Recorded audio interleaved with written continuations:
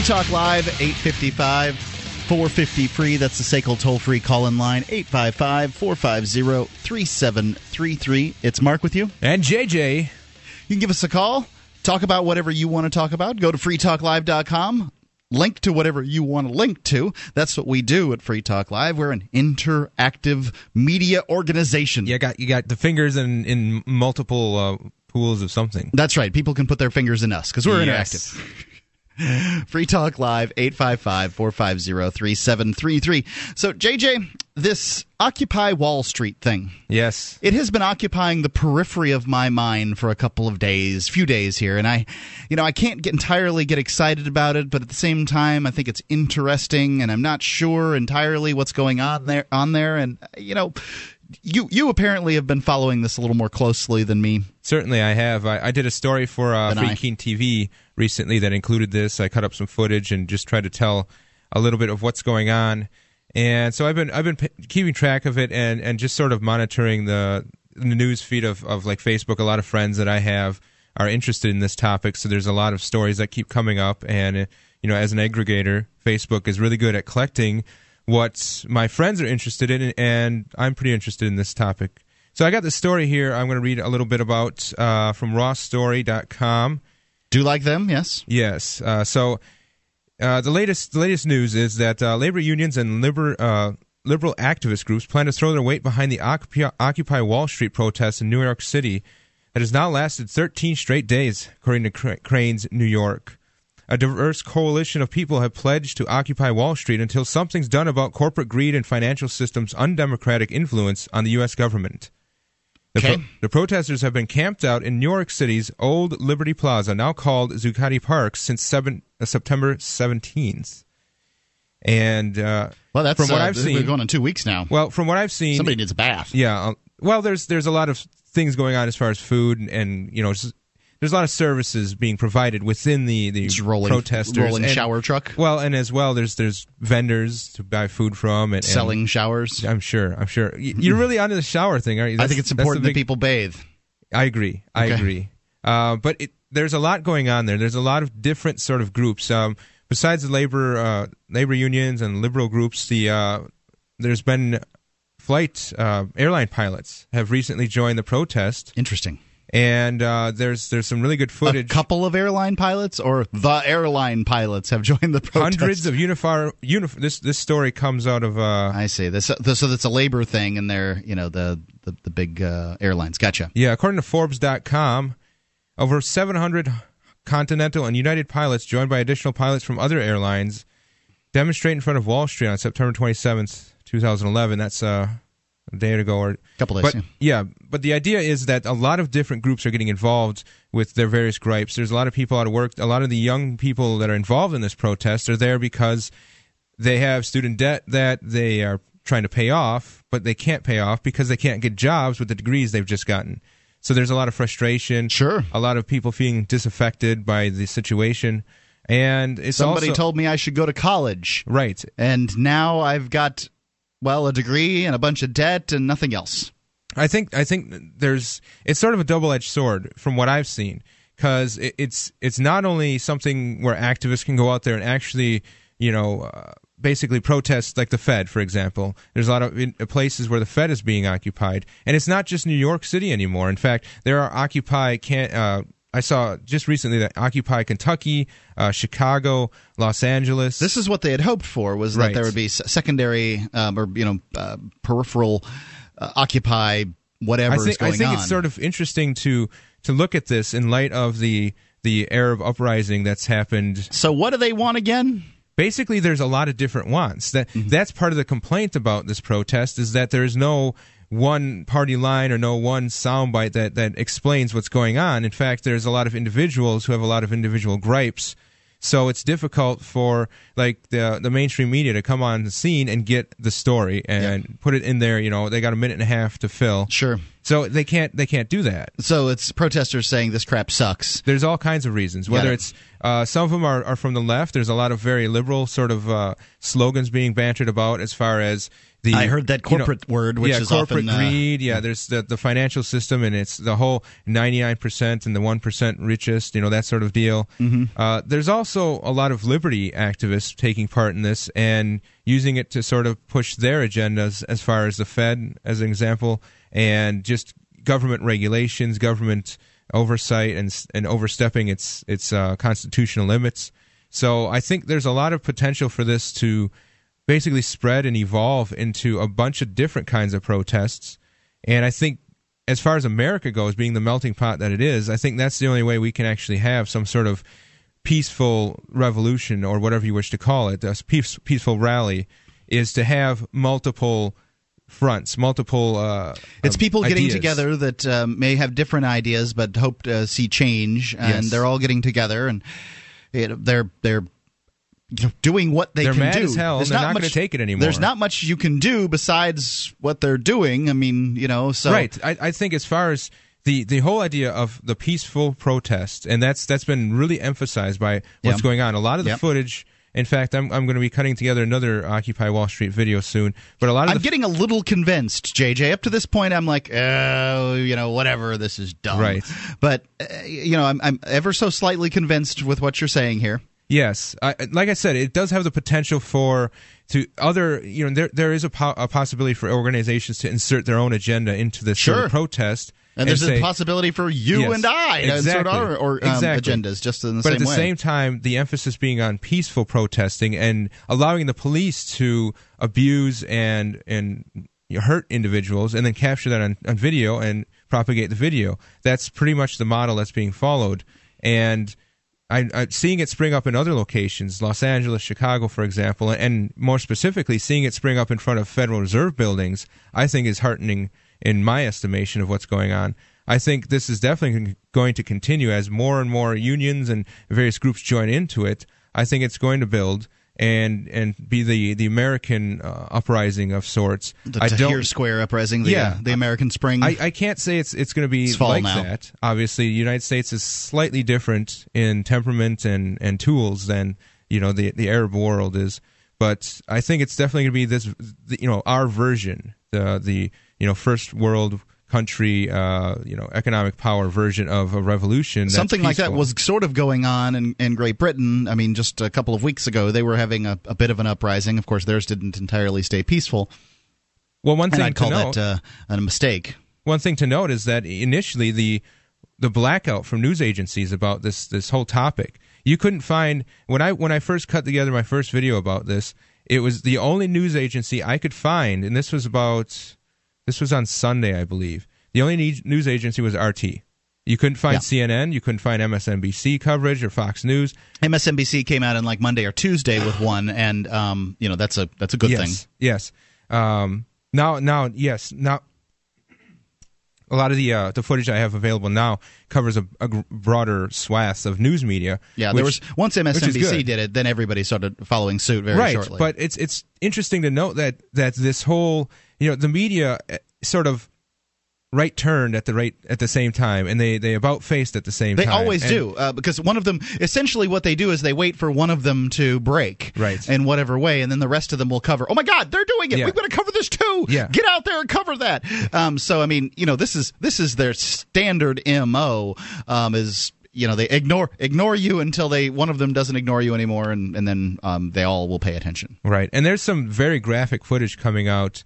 The footage I cut up back on Sunday, the basically the worst part I had at the time was this group of women who were basically caged with this sort of nylon orange netting that police used, and the police were sort of surrounding them, and one officer came up and just pepper sprayed the whole group that was just sitting there in this sort of containment area. Yeah, and then they found out since then that guy apparently was a little pepper spray crazy. He'd sprayed some folks at an anti-George Bush rally in 2004 or something like that. But I have footage now of people being drugged by their hair, women being drugged by their hair, and just pushed up, held against walls, and just sort of brutalized by these New York police detectives and officers. So it's very graphic.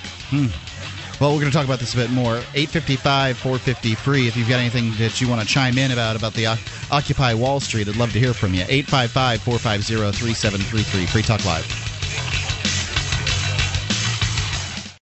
You know that cigarettes will kill you. You've been thinking about giving the e-cigarette a try? There is a healthier option. 22,000 times healthier. Well, listen to this offer from Vaporsmiths.com. A pack-a-day smoker will save $120 a month. So you already start being richer, feeling healthier, and smelling better. What more could you want? How about a free starter kit? Just purchase 40 cartomizers with coupon code FTL. Free shipping on orders of $60 or more. 855-2-GET-VAPOR or go to Vaporsmiths.com.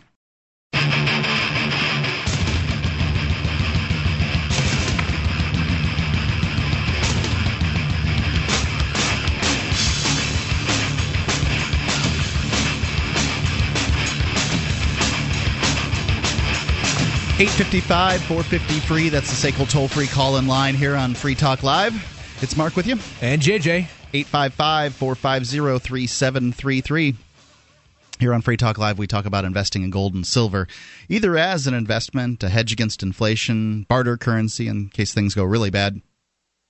Whatever your reason for wanting gold and silver, the best thing to do is get it at the lowest price you can. Right now, gold and silver on a little dip. Now's a great time to buy. You can go to gold.freetalklive.com. We have plenty of coins there that you can check with other places to make sure they're getting the best price. Plus, when you do buy from gold.freetalklive.com, not only you're supporting Free Talk Live and Genesis Communications Network, our syndicate, and you're getting the great prices that some of the best prices you can get on the internet. It's gold.freetalklive.com. Let's go to Pete in Manchester. Pete, can you hear me? Hey, what's up, guys? Hey, what's on your mind? Hey, Pete. Hey, good to be with you. What's Awesome. on your mind, Pete? I heard you guys were talking about Occupy Wall Street. Just wanted to call in. I was down there last Friday and Saturday, and didn't know if I could share any insight. Also, related to Occupy Wall Street, I have an idea for a video contest that will probably, hopefully, be live tomorrow. But if there's anybody out there that's cuts up videos and is pretty hardcore, like, stay tuned. We should have a way for you to make some money if you're interested in making a video to speak to the Occupy Wall Street people. Who's we? Well, it's going to be a collaborative effort. Essentially, the idea is, like, folks on the ground at Occupy Wall Street, they're already disillusioned with what's going on. They're not happy. And what's going on in the United States as far as the system or something like that? Exactly. Okay. And yes, there were like voluntarists and folks that I would align with, I guess, like philosophically down there. But a lot of the folks that I ran into, berated corporations, and that was where they chose to allocate their anger or their distrust. And I would, if we went down there, if us three went down there, we were only able to have conversations like on a one-on-one level or a one-on small level. So like I thought, hey, why not try to get these ideas out there in a video form, with the target audience being the folks on the ground at the different Occupy Wall Street rallies around the country, and essentially just try to drop like a principled message, one that's like natural right, natural law sort of voluntarist message, or like a market anarchist sort of efficiency argument. And so, like Black and LT, we're gonna put $100 towards this. Freedom's Phoenix has already committed to $100. Sounds like we have a few other organizations in the fold that are probably going to come to the table with that. So essentially, and so there might be a few $100 for making a video. Oh, exactly. And we're going to have a PayPal option. I already created the button. So like folks, like if someone listening thinks this is a good idea, they can throw in $5 or $100 or whatever, and whatever money comes in will go out to the winners. Like the money will be half, one for each of the two videos, and we'll have like a 2-week timeline maybe. But essentially, we just want to crowdsource this thing and share ideas and try to get these in front of as many people as we can. When crowdsourcing works, it really works. Yeah, and Pete, this is Pete from Liberty on Tour, just for those that don't, the listeners that don't know. So he is definitely a guy that follows through with his projects and gets stuff done. So Pete, what was your sort of experience when you went down there and were just sort of interacting with people? What was your is this sort useless? of feelings? Yeah.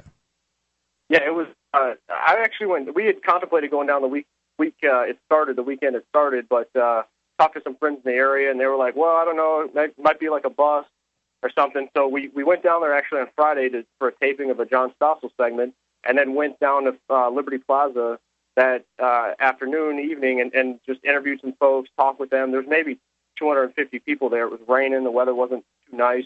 So then the next day we went back, and we just expected to do more interviews, talk to folks on the ground. But as we walked south to Lower Manhattan, we started hearing drums, and all of a sudden, over the few blocks south of us, we see this big crowd coming north marching, and so we just got into the fray, and we just tried to document it as we went. But it's going to be an experience I won't forget. I mean, the amount of energy there was through the roof. Energy is important.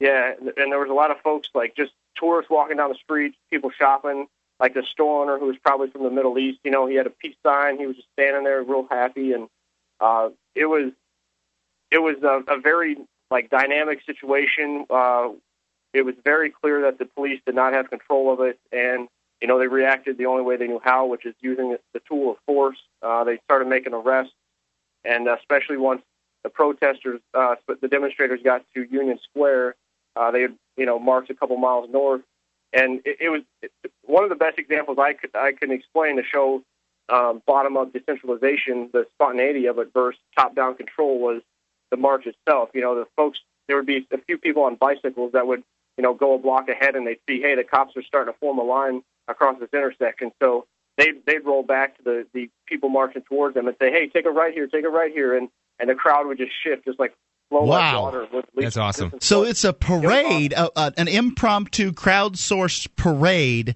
that with sort of a decentralized aspect where say bicyclists will go up and do sort of scouting expeditions, and they're just marching all over. Yep, it was awesome. And that's very interesting. So now, as far as doing this parade, they're in the middle of the street and essentially stopping traffic and all that other stuff, right? Yeah, initially the police were trying to keep the marchers to the sidewalk.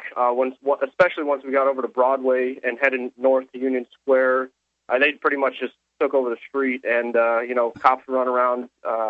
If you watch some of the videos, we put out 4 videos on copblock.org/Occupy Wall Street. There's 4 videos from our Friday and Saturday down there, and you'll see that there's some police officers that have red jackets on, and those were most of the police officers were standing around, didn't know what to do, were looking for orders, and the police officers with the red jackets, they must have been a higher rank or something, were delegating orders. So you'll see one of them come into a shot and wave his arm, and all of a sudden a bunch of cops follow his lead and do whatever motion he was making. So interesting. It was yeah. Now, do you think that these protesters are doing more harm than good by blocking traffic? I've often been of the opinion that protesting and blocking traffic can be detrimental to your cause. I'm not 100% sure. I've seen it, done in other places, but I got to say, when I'm in my car and I want to go someplace, your little protest doesn't matter that much to me. Yeah, I can understand where you're coming from, and I have seen people take issue with the fact that they were marching on the road and they were stopping traffic and, impeding commerce, as it were. But I would say, this is another problem with public property, road socialism. If these were private roads, it could have been handled a lot differently. But but at this point, the roads are designated for a particular activity. Agreed. There's a problem with public property in general. People that have to pay for public property should be able to use that public property in the way that they wish. However, it's generally accepted that roads are designated for where the cars go. Sidewalks are designated for where the people go. Well, I think part of what they wanted to do was actually stop the traffic. Part of what they wanted to do was stop the people from getting into these financial. We have an inefficient, unfair system. So I'm going to inefficiently I'm going to unfairly make your day inefficient. Well, hey, I just don't know. I mean, I'm not saying I don't. This is the one type of protest that really bugs me. That walking on the road. Pete, do you have anything else? No, that's about it. Thanks for the call. 855-450-FREE. It's a SACL toll-free call-in line. 855-450-3733. This Your Family Today tip is brought to you by Boost Kid Essentials Nutritionally Complete Drink, providing your picky eater with essential nutrition and great taste in one drink. Visit us at kidessentials.com. To make sure your kids eat healthy, follow the 5-a-day plan. Serve 3 servings of vegetables and 2 servings of fruit daily. Remember, a serving could just mean a piece of fruit or a half cup of veggies. If your kids are picky eaters, ask a nutritionist about other sources. For more tips like these, visit us at parenthood.com/yourfamilytoday.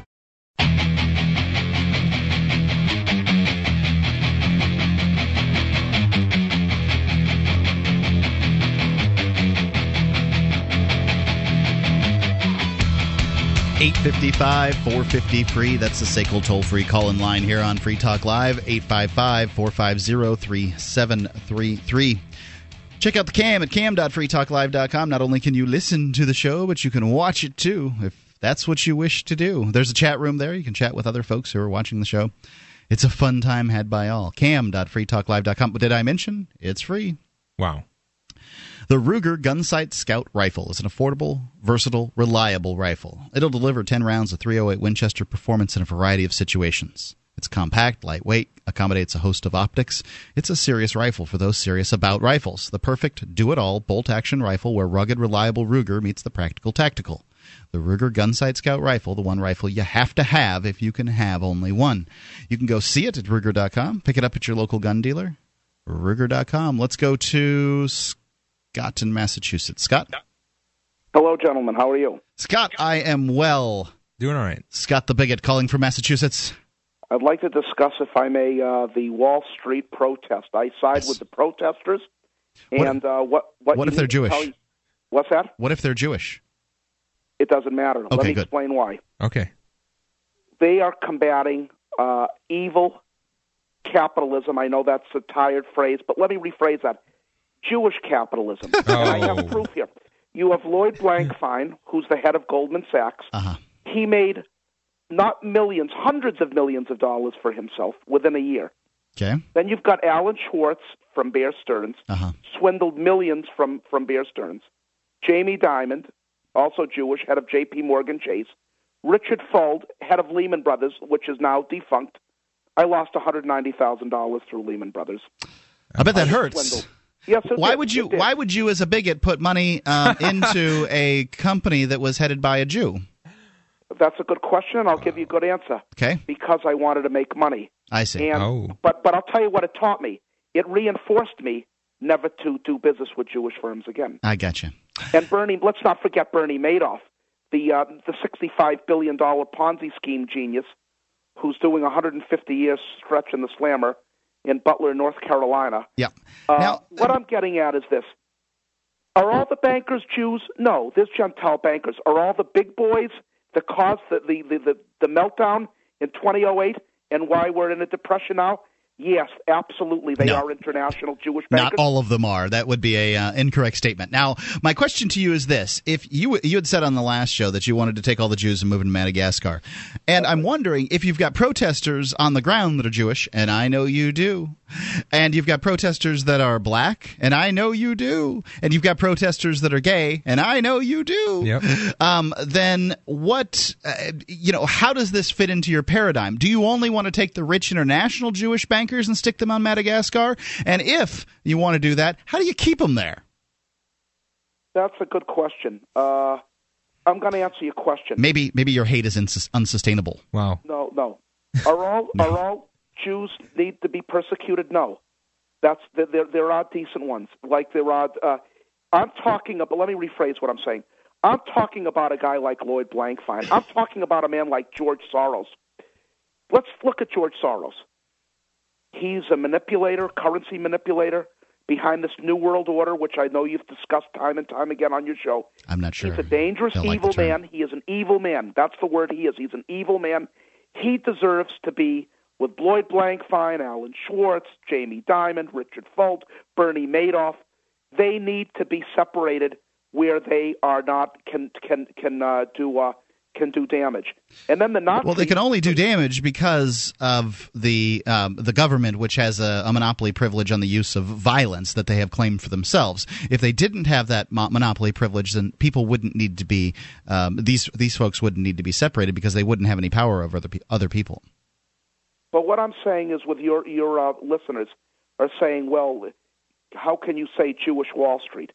I'm saying as the majority, not the entirety, but the majority, Jewish bankers have caused our misery.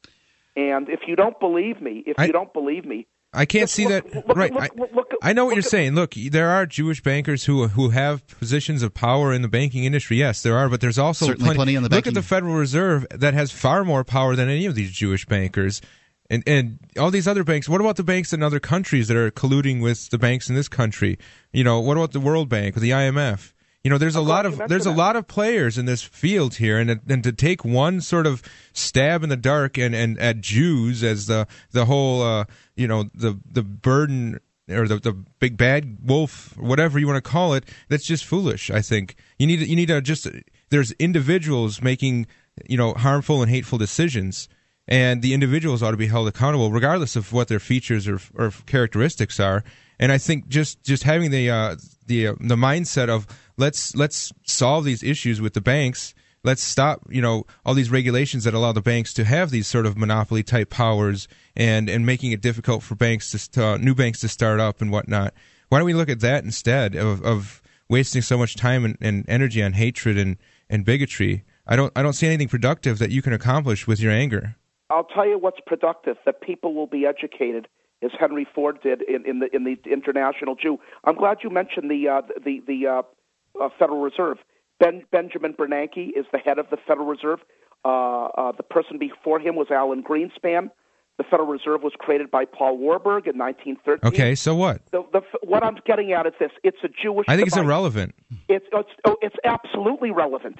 It's I can't see relevant it. But to show why America has been plunged into depression and despair is because of these evil international Jewish bankers. Yes, but your solution the other night was to kick the blacks and Latinos out of the United States and send the Jews to Madagascar. And I don't think that even if you're right, you're right about what your statement is, and I'm not saying I believe that at all, being portion Jewish myself, you have an unworkable and evil plan. I would like to see, and I'm not going to double talk with your audience. This is what I would prefer to see. I'd like to see a white Anglo-Saxon Protestant, or at least Christian, white Christian America. That's what I would like to see. And I know that it's fantasy. It can't happen. I got news for you. It could happen. No, it can't. Not anymore. This is the melting pot, baby. There's so many colors and races and religions. That little ship has sailed. It is. It is a melting pot. Not so much a melting pot. Scott, what do you do for a living? You can close your eyes all day long, but what happens out there? What do you do for a living, Scott? I'm self-employed. Does that mean how often do you leave your house during the day? I leave quite a bit. I do errands and things. I'm busy. I don't. Let's put it this way. I don't live off the dole from the federal government. I don't live off of SSI or disability. I'm not a parasite like millions of blacks, Hispanics, and yes, people, corporate welfare. Yes, Jewish bankers. There are more white people on welfare than there are blacks. Those white parasites. White Anglo-Saxon Protestant parasites. There's a lot of white trailer trash. I agree, that are lazy, that don't want to do anything, and I agree with you. Yes, that's true. Do you provide a service to somebody in your business, though? This is what I'm trying to... I can hardly imagine you interacting with people and not bringing this up, and then those people continuing to interact with you very much. I find it very hard to interact with the world. It's very difficult for me. Do you think it would be better if you started, perhaps didn't spew hate all the time? It's just the way that I see the world. I see this country. And I see Scott, so much is wrong. Scott, the energy you put out is the energy you get back. If you're constantly putting out anger and hatred, that's all you're going to get back. You can't expect to. You can't put out anger and hatred and expect love. I mean, that doesn't make any sense, does it? I want to give you a thought. When I got that call that $190,000 was evaporated, gone. Let's put it this way: it reinforced my anti-Semitism. I understand you're upset. Then take your claim to some mediator, arbitrator, or something. I spent 9 years in prison. That money's gone. I spent 9 years in prison, and I'll tell you that I was not the dominant ethnicity there.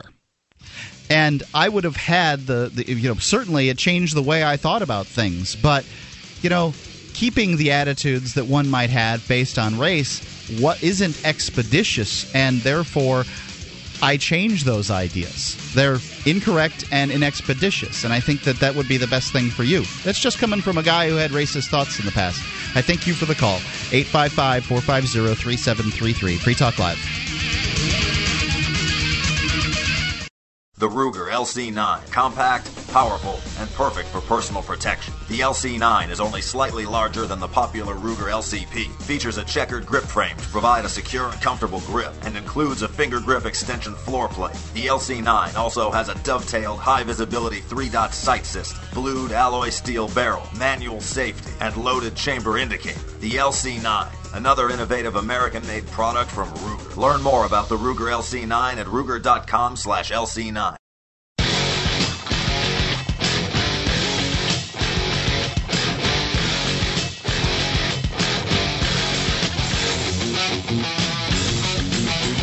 Free Talk Live. Take control of the airwaves. All you have to do is call 855-450-FREE. That is our toll-free call-in line, brought to you by Sekel CAI, 855-450-3733. It's toll-free. You put a 1 in front of it, and they won't charge you for the call. So, if you're looking for camping, hunting, or shooting gear, Man Venture Outpost is the place for you. They carry knives, ammunition, scopes, binoculars, laser sights, tactical flashlights, fish finders, boating equipment. They make it easy for you to find what you're looking for, and they provide it to you cheaply. They're family-owned and members in good standing of the Better Business Bureau. Some prices are so low they can't even be mentioned on the air. You can get an additional 5% off with coupon code FTL. That's FTL as in Free Talk Live. Get it quick. Get it from manventureoutpost.com. And so let's go on here. I have a story from Salon.com. Glenn Greenwald, I got to admit, I'm a fan. Yeah, me too. I definitely like what he has to say. Most of the time. This is entitled. I've never seen anything I don't agree with, but I don't have. I just want to cover my butt. That's all. haven't read everything that he's written. What media coverage omits about U.S. hikers released by Iran. Now, as folks know, that there's these. I think it was 3, but I only see a picture of 2 here. Hikers that were picked up along the Iranian-Iraqi border, just kind of hiking, I guess, and they were imprisoned for 2 years or something. Wow, a long time. By Iran, and finally have just been released, and all kinds of countries got into the negotiations to get them out, and it's great to see them free. And as let me go on with the article here. 2 American hikers imprisoned for more than 2 years by Iran on extremely dubious espionage charges and highly oppressive conditions. Joshua Fatal and Shane Bauer were released last week and spoke yesterday in Manhattan about their ordeal.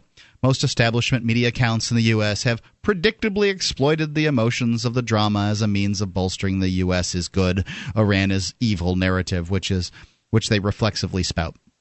But far more revealing is what these media accounts exclude, beginning with the important and insightful and brave remarks from the released prisoners themselves. Fatal began by recounting the horrible conditions of the prison in which they were held, including being kept virtually all day in a tiny cell alone, hearing other prisoners being beaten. He explained that of everything that was done to them, solitary confinement was the worst experience of all of our lives. Bauer then noted that they were in prison. And by the way, solitary confinement is terrible for the mind. It's really it's difficult to definitely to handle. Bauer then noted that they were in prison due solely to what he called the 32 years of mutual hostility between America and Iran, and said the irony is that we oppose U.S. policies towards Iran which perpetuate this hostility. After complaining that the 2 court systems they attended were total shams and that they'd been held in almost total isolation, stripped of our rights and freedoms, he explained, in prison, every time we complained about our conditions, the guards would remind us of comparable conditions in Guantanamo Bay. They'd remind us of CIA prisons in other parts of the world and conditions that Iranians and others experienced in prison. I think they mean other Muslims. Right. In U.S. prisons. We do not believe that such human rights violations on the part of our government justify what has been done to us, not for a moment. However, we do believe that these actions on the part of the U.S. provide an excuse for other governments, including the government of Iran, to act in kind. Oh my God, blowback. No way. It's exactly what it's all about. Come on. And Americans... But we're in the United States. We get a free pass, man. Look at these bombs. Look at these. They're good bombs. That's exactly it. Like, I've got to say that whether you think what the United States does abroad is fair and just or not, The point is that it can be interpreted by other people, and I think it's not fair and not just. That's right. It's not okay to just kidnap people and stick them in jail and torture them, and that's what's going on. And if you say, well, the United States doesn't torture, well, look, if you pay Poland or Egypt or just a variety of other countries out there are dozens of other countries out there to do your torturing for you, that doesn't mean you're not a torturer. Right. If I pay somebody to kill somebody for me, I'm still going to prison for murder because I'm a murderer. Yeah, that's right. So if the United States government pays other governments to torture for them and then they come up with stupid information like there's yellow cake in Iraq, which is exactly what happened with Egypt. Yep. They paid Egyptian people to the Egyptian government to torture this fella. I can't remember his name off the top of my head. And they came back with this information. There's yellow cake in Iraq. And these trillions of dollars on these foreign wars, some of them can be explained via the torture. Yeah. And so you're not absolved of that if you do not denounce it. You can denounce it, and then as far as I'm concerned, the largest part of your guilt in the situation is absolved because you don't support it, and you're giving the government money because, well, they'll take your home and your it all comes back you. to the standard United States operating procedure, which is we have more rights than anyone else. It's the same idea that the United States police officers and the bureaucrats think. It permeates through the governmental structure, is that we are special. We are a class above you. We're doing it for the right reason. Yes, we are the world police. We're exceptional. Yes, exactly. And you ought to respect us and give us that respect of being able to have more rights than you, because we need to do our jobs. Okay? Listen, we keep the world safe. Yep. And if you can't handle that, well, you there can are sit in walls prison. in this world, and we need men on those walls. You can't handle the truth. Yeah, I mean, that is what it all boils down to, and the arrogance. This is what can happen. This is what's going to happen, is other countries are going to say, well, look, I'm sick and tired of the way they treat us, so we're going to treat them that way. Now, I understand these boys didn't have anything to do with United States foreign policy. And the same is true of the folks who were killed in the World Trade Center on 9/11. They didn't have anything to do with foreign policy. However, when when these other nations, these other people around the world, they make the same generalizations that many Americans do. Yeah. Well, they're human beings. Those people over there are bad. Right, exactly. So the Americans that you experience on your daily basis, the listener, wherever you are, they're the same. They're the same human being that lives in other parts of the world. Just because there's a different language or different culture, that human beings have certain things they all do. They all complain about things that they have no control over. But the Muslims want to kill everybody who ain't no Muslim. And they all regurgitate the rumor mill that comes around because, well, let's say most people don't research their own, due diligence behind a news story or find their own facts or sources. No, they just take whatever's given to them and regurgitate it.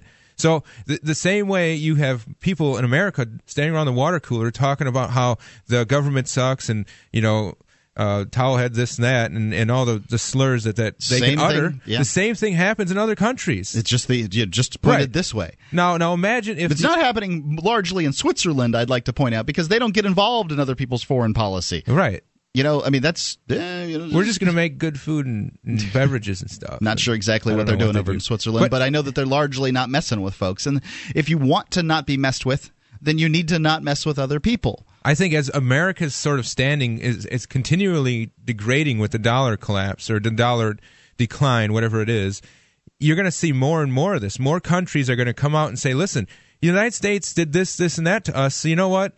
Screw you guys. We're not going to do this. Or, there's going to be excuses. Well, that's what the United States does, and we're kind of sick of it. And so that's why we're treating you like this. So maybe, other situations where people are captured and detained for periods of time. Yeah, well, you know what? The United States set the tone. They started this trend of creating these secret black prisons all over the world and detaining people with no sort of warrant or procedure or anything. Just because someone said something and he's got brown skin, take him away. Yeah, well, It's all just a symptom of the essentially empire building. I mean, I understand some people will say, well, it's not an empire. Well, it's not like our country's growing, and that much is true. It's a different sort of empire. They're creating sort of puppet states and things like that. Exactly. I mean, I don't see who would claim that Pakistan isn't being paid off for its cooperation. I mean, folks know that there's a good faction of the Pakistani government that does not like the United States. Well, the foreign policy is planting seeds of resentment, and maybe those seeds haven't sprouted yet, but they will. And they're all times. over the world in all different kinds of facets of life and types of people and situations. So the amount of anger that's going to be directed towards this government and perhaps misplaced towards the people itself is just going to increase, as far as I can tell. Yeah, as everybody keeps reacting to the last thing that the other bad guy did, then all you're going to have is more violence, and that's how it goes. Right. Look, I understand you can point to things that Muslims have done that are bad, but that doesn't mean you go after other Muslims. If there's criminal activity by one person, you don't go after people that are like them. If a black guy commits crime, you do not incarcerate all the black people. Right. And essentially, there has been, all kinds of bigotry against the Middle Easterners in general, and the idea the United States can just, essentially control their land is ludicrous. You need to leave those people alone. Let Israel fend for itself. It can handle it over there. Stop giving foreign aid to these countries, and exactly. That will solve these problems. 855-450-3733. Free Talk Live. It'll take a while to solve it, but it will.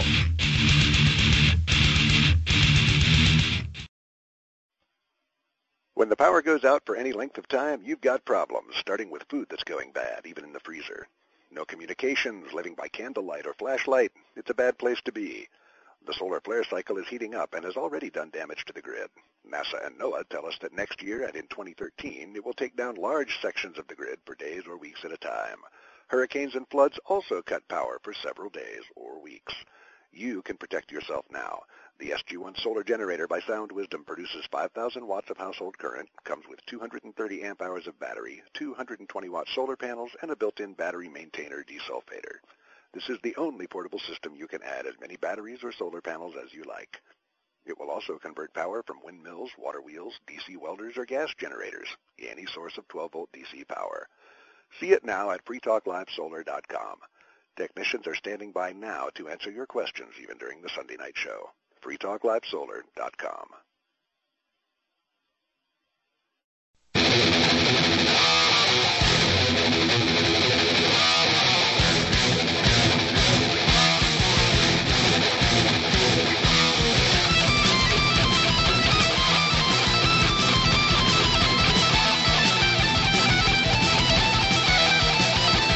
You're listening to Free Talk Live!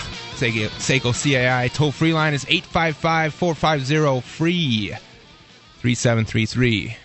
This is JJ sitting in the chair. And Mark. All right, we're going to switch here. Are we back that quick? 855-450-FREE. Give us a call. Talk about whatever you want to talk about. 855-450-3733. Now, this next article that we have, I have prepared for, it is just for me. It is so strange and bizarre, but to me speaks to the hubris and voracious appetite of those that are in charge. And not today. This is a historical article. But it does show just how little Americans know about sort of what's going on behind the scenes. This is an article from dailymail.co.uk. Strangely, no, not a U.S. source for this one. Interesting how that works. Yeah, funny. Apparently, there was a plan in the 1930, to attack Britain and mainly Canada.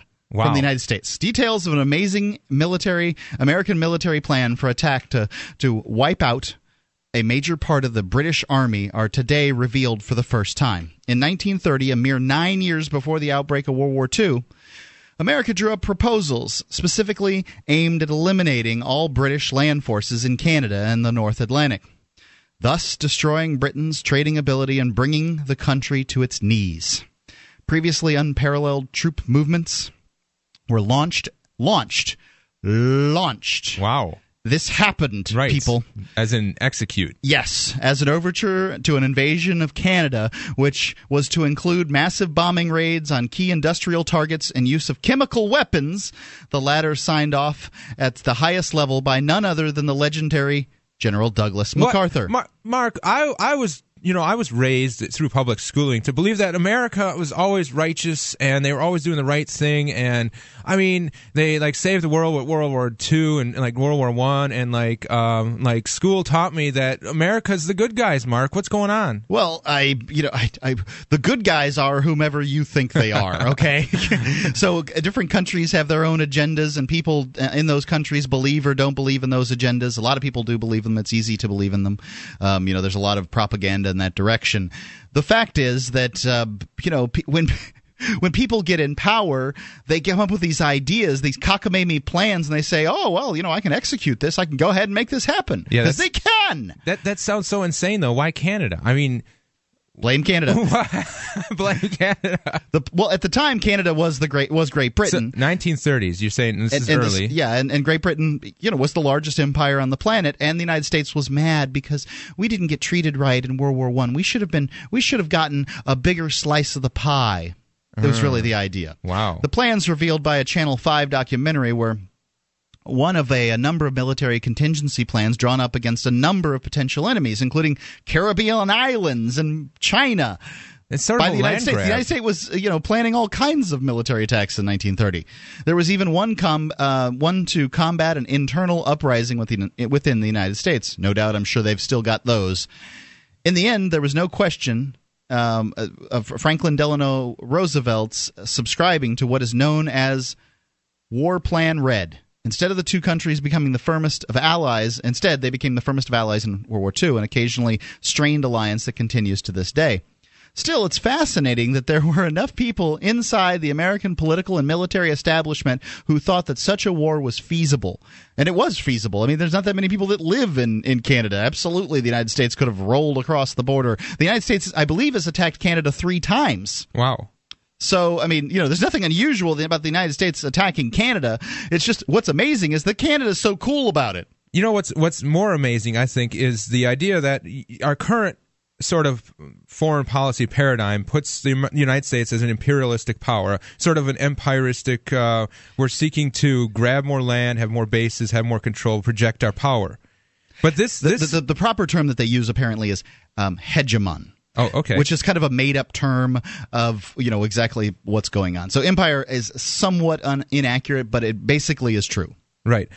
So this article here, and just judging by what's happened in the past, it would make it seem like the United States has always been this way. It has always been about seeking more power and just taking more land away from people, projecting themselves into foreign nations, intervening in areas that they ought not be.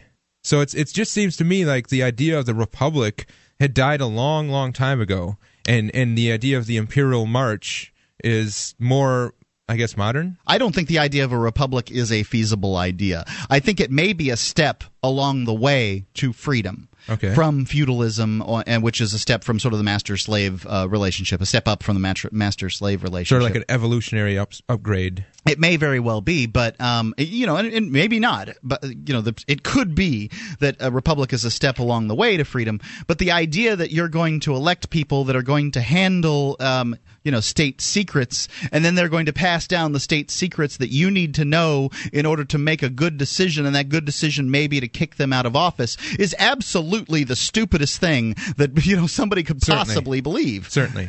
So this goes on. In 1931, the U.S. government authorized a record-breaking transatlantic flight hero known as known Nazi sympathizer Charles Lindbergh to be sent covertly as a spy to the west shore of the Hudson Bay to investigate the possibility of using seaplanes for warfare and seek out points of low resistance as potential bridgeheads. 4 years later, the U.S. Congress authorized $57 million be allocated for the building of 3 secret airfields on the U.S. side of the Canadian border. ladies and gentlemen, this wasn't some cockamamie scheme that somebody came up with and was shot down. This was happening. Right. They were planning to attack Canada in 1930. It sounds very involved. Many different sort of strategies and tactics and weapons even. These secret airfields on the U.S. side of the Canadian border, they would be grassed over landing strips to hide their real purpose. Oh, we're just growing grass out here. No big deal. All governments make worst-case scenario contingency plans, which are kept under wraps from the public. These documents were unearthed, buried deep in the American National Archives in Washington, D.C., a top-secret document once regarded as the most sensitive on Earth. It darn sure should have been. It was in 1930 that America first wrote a plan for the war with the Red Empire, its most dangerous empire, but America's foe was not Russia or Japan or even the burgeoning Nazi Germany. Red Plan was a code for an apocalyptic war with Great Britain and all her domains. Wow. Yeah.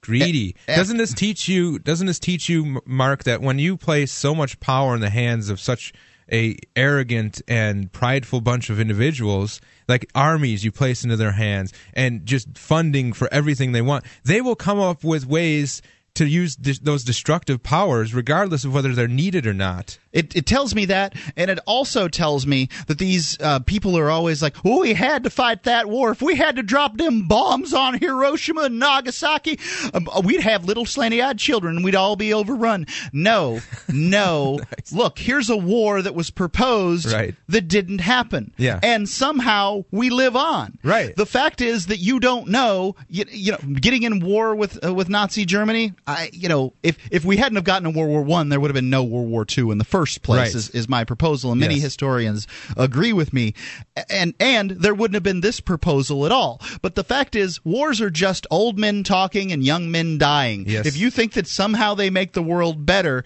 largely you are mistaken. There may be that war or two that's the just war, and I might be able to side with you on that, but the fact is, what I mostly see is that war is a terrible solution because people will agree with it because they think, oh yeah, this is the just war. However, the chances of it being the just war are about 1 in, 100. Well, you could justify a war in your mind. That doesn't make it just. Yeah, and it certainly doesn't make it just taking my money to do it. No. If you want to go fight your own little war, then take your money and your friends and go do it. Don't demand that I fight it with you. 855-450-3733. You think war is the answer? Tell me the just war. 855-450-3733. Free Talk Live.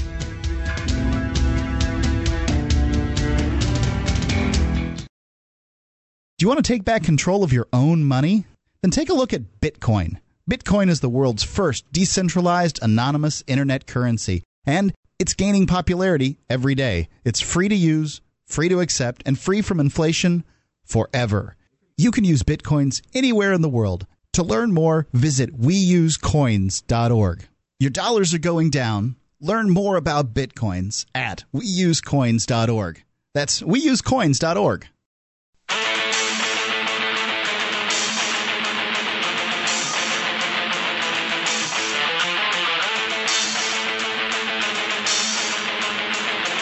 Free Talk Live.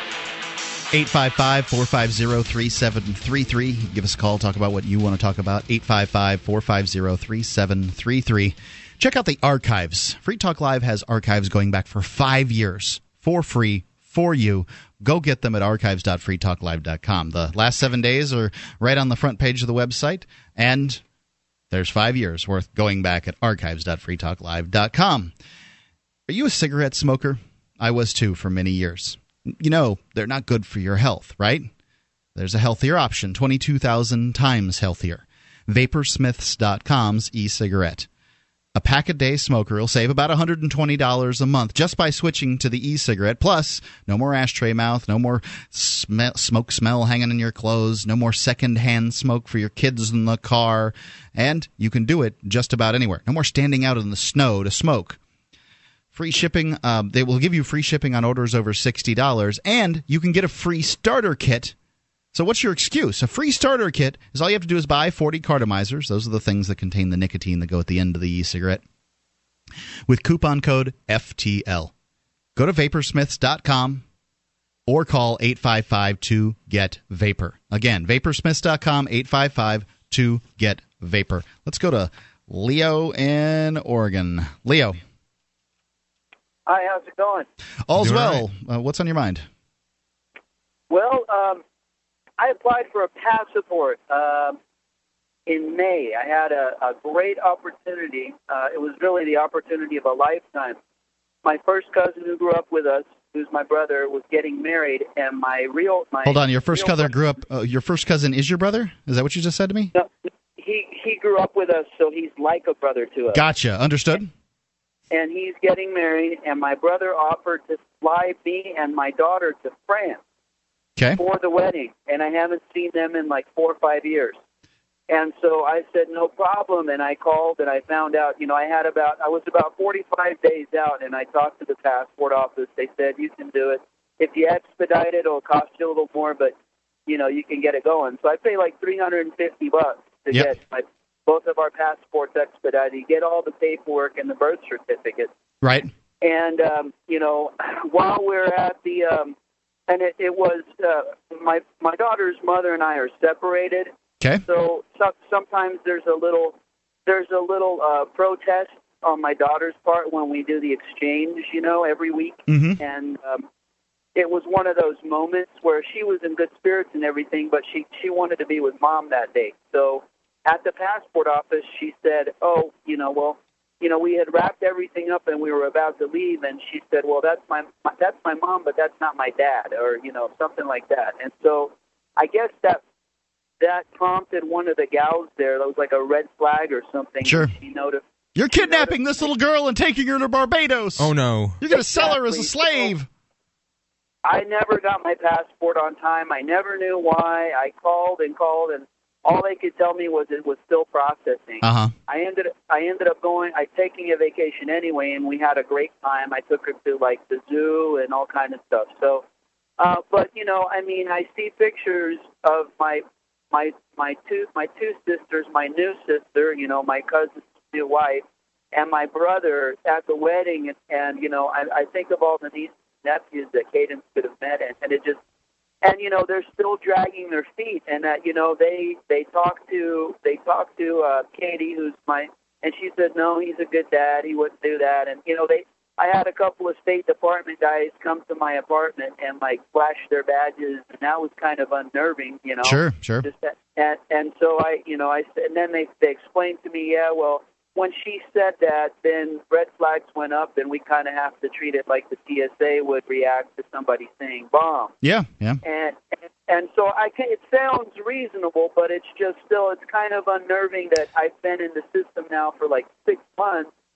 And I've talked to a couple, I talked to the office in Portland that's holding it, and they said that was about a month ago. They said this agent said, when I send it off, it goes to yet even another office, and it'll take about them another 2 months to get it to you. Yeah. And I'm wondering if I should get like a copy of this report. Because, I know there's nothing wrong with me.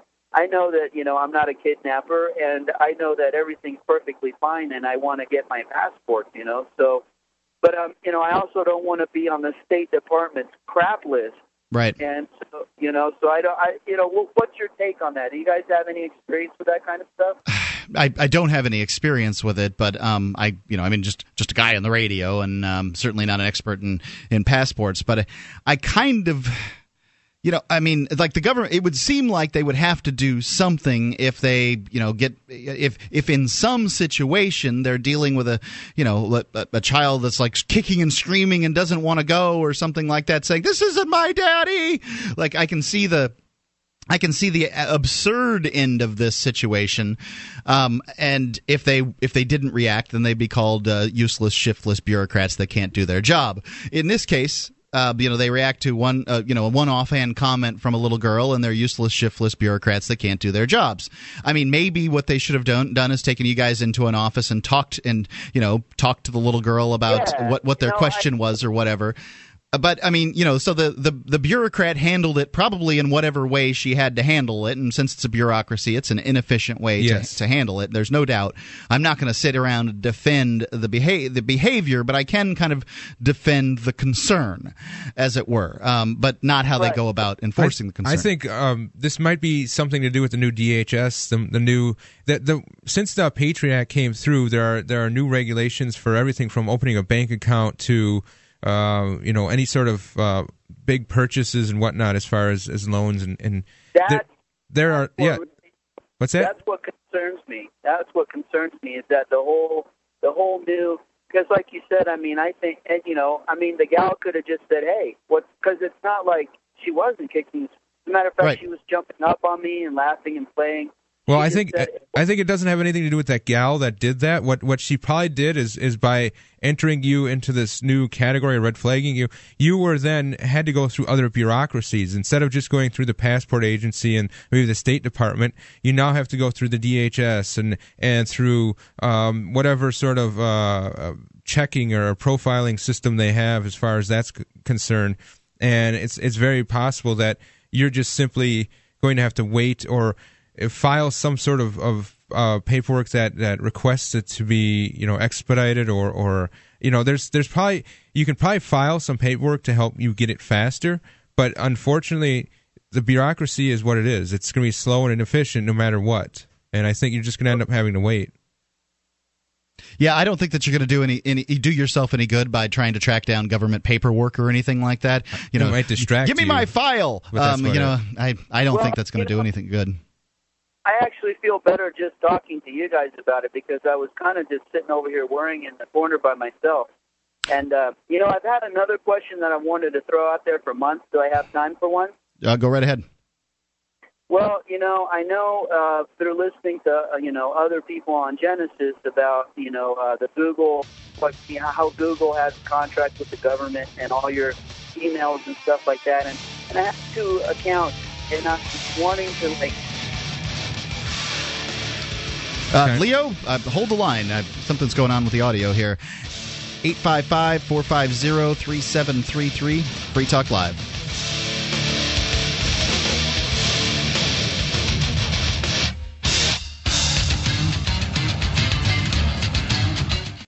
Hi, I'm Mark Craighead, founder of Crossbreed Holsters. Are you looking for a concealed carry holster? Crossbreed Holsters is the home of the world-famous Super Tuck, the most comfortable concealed carry holster on the market today. Try one out and see how truly discreet and comfortable carrying concealed can be, and find out why we call it the ugliest holster you'll ever love. We are the standard others try to imitate. Get the original. Get your Super Tuck at crossbreedholsters.com. Again, that's crossbreedholsters.com.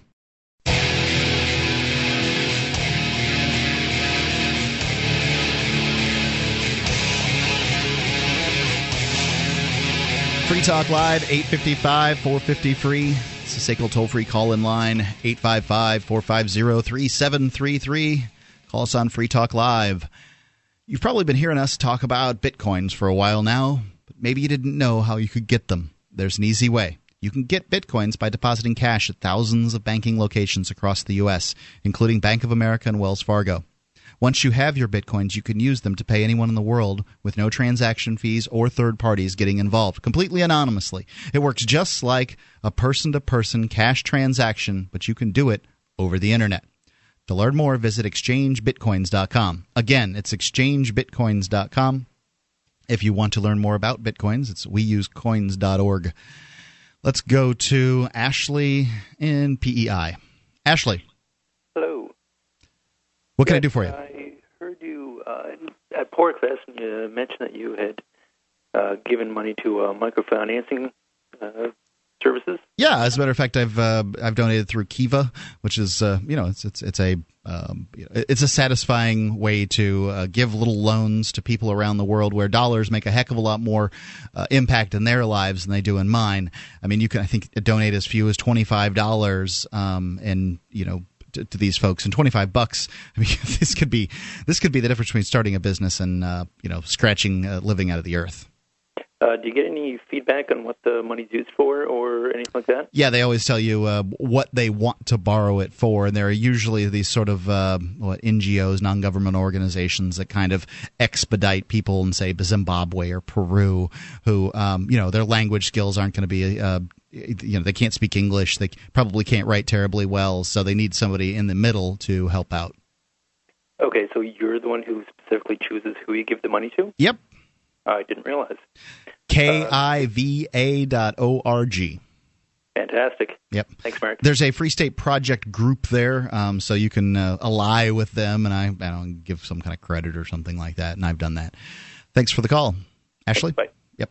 855-450-FREE. I think it's a great thing. I'm not a big fan of just giving money. I understand some people need money, no doubt.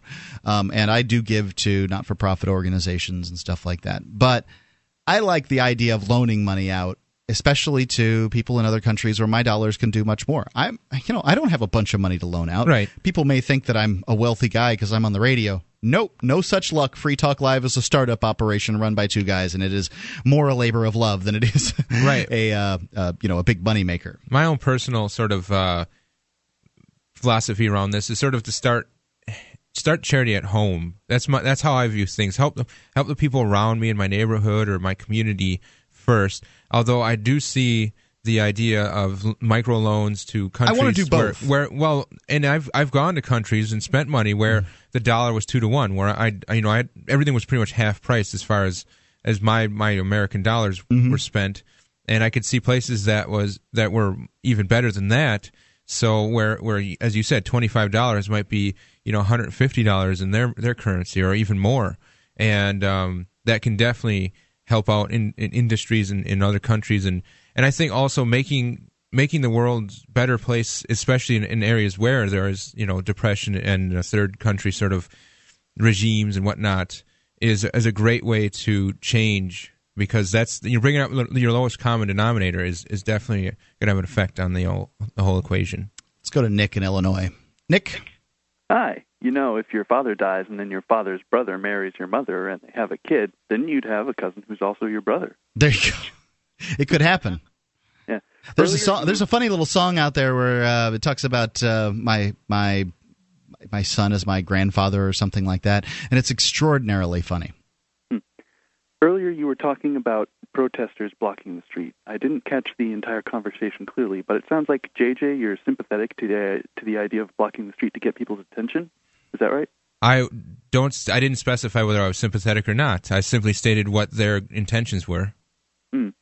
I think maybe someone on a previous night has expressed such sympathies.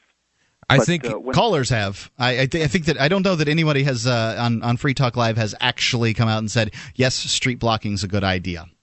Except maybe Ian, who will has in the past advocated for every kind of civil disobedience known to man, including spreading peanut butter all over yourself, rolling in Rice Krispies, and running down the street, yelling for liberty. Like if there was like a bus full of people that they were taken away that was unjustly captured and caged, and you were simply blocking a street. Now that's a different story. Yes. Well, it's a case-by-case basis, yep. and I think anybody who makes most people who make absolute statements are wrong. So to say that it's always wrong to, see how I corrected that there? Say how it's always wrong to block the street. Generalizations are always wrong, JJ. Go ahead. Anyway. Go ahead, man. Now, that's what I was getting to, is about the idea that it is civil disobedience to block traffic just to get people's attention. Because civil disobedience is the idea that good people disobey bad laws, meaning that you disobey as a means of showing that you don't consent to being ruled by that law. Blocking traffic is not civil disobedience unless what you're protesting are laws against people blocking traffic.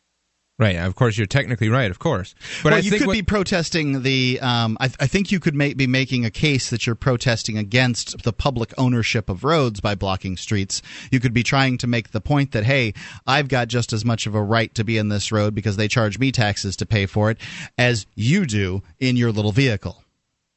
I've never seen anyone actually do that. No, I don't think it's safe. I could see another valid blocking the street, like blocking whatever the armament manufacturers and whatnot that make war machines. Those are kind of driveways, though. Yeah. Well, if they're on a street and blocking that street, stopping those war machines from killing more brown people, heck yeah, go do that. That's great.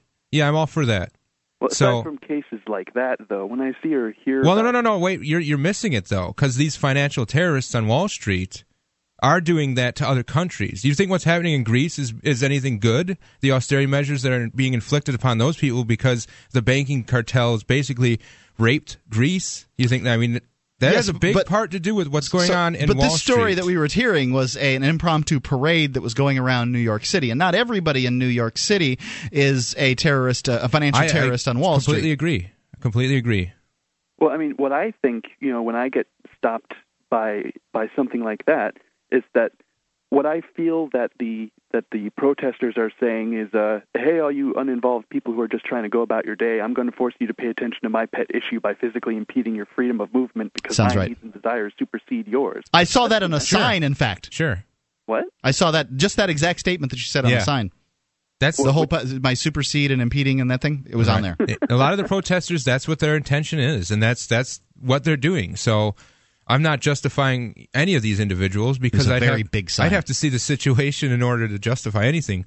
But I think there is sort of qualities, and there is something to be said about, like, okay, what about you're going through TSA and someone wants to challenge the pat down, so they make this big stink and slows everybody else down. Your inconvenience for someone standing up for their rights, I think your inconvenience is totally justified, and I don't feel anything bad about you being late for your anything. Because, listen, someone's going to have to stand up for the rights. Someone's going to have to take that time, go to jail, fight the court case, so that there isn't this barbaric, Fourth Amendment sort of atrocities being perpetrated. So, yeah, you know what? Inconvenience is part of the process. That's your burden as part of enjoying the liberties that you have is to suffer the inconvenience of individuals standing up for those liberties.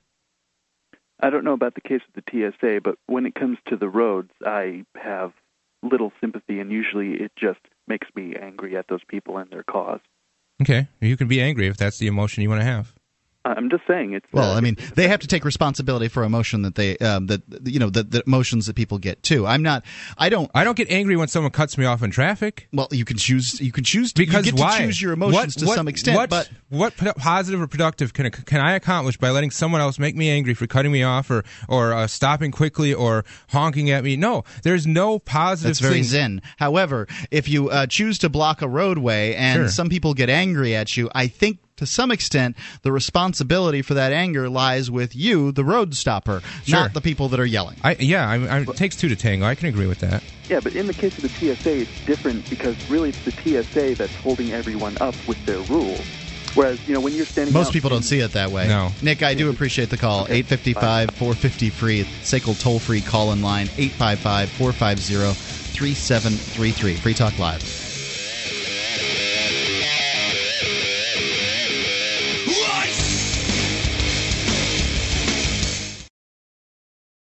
If you want to move to the free state and you're looking for some real estate, well, I know a guy who's really great. It's the Porcupine Realtor. Do you want a home with 20 acres, a lakeside cabin, any takers for renters, buyers, and sellers too? Mark Warden is the guy for you. PorcupineRealtor.com.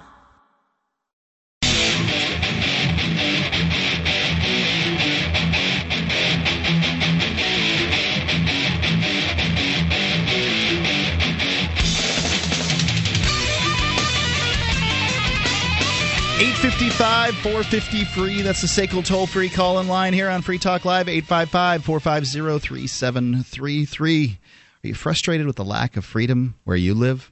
Are you tired of the oppressive state intruding into your business and personal life? If you knew that thousands of liberty-loving people were all moving to the same state to get active, would you want to join them? You can. Join the Free State Project at freestateproject.org. Go over there, sign up, state your intention to move to the Free State, and then go about planning your life to move here. It's freestateproject.org. I moved in 2006. JJ, when did you move? 2007. Frankly, this is home now, and we, the Free State Project has had a huge effect on politics inside of New Hampshire. Politics, I guess I should say.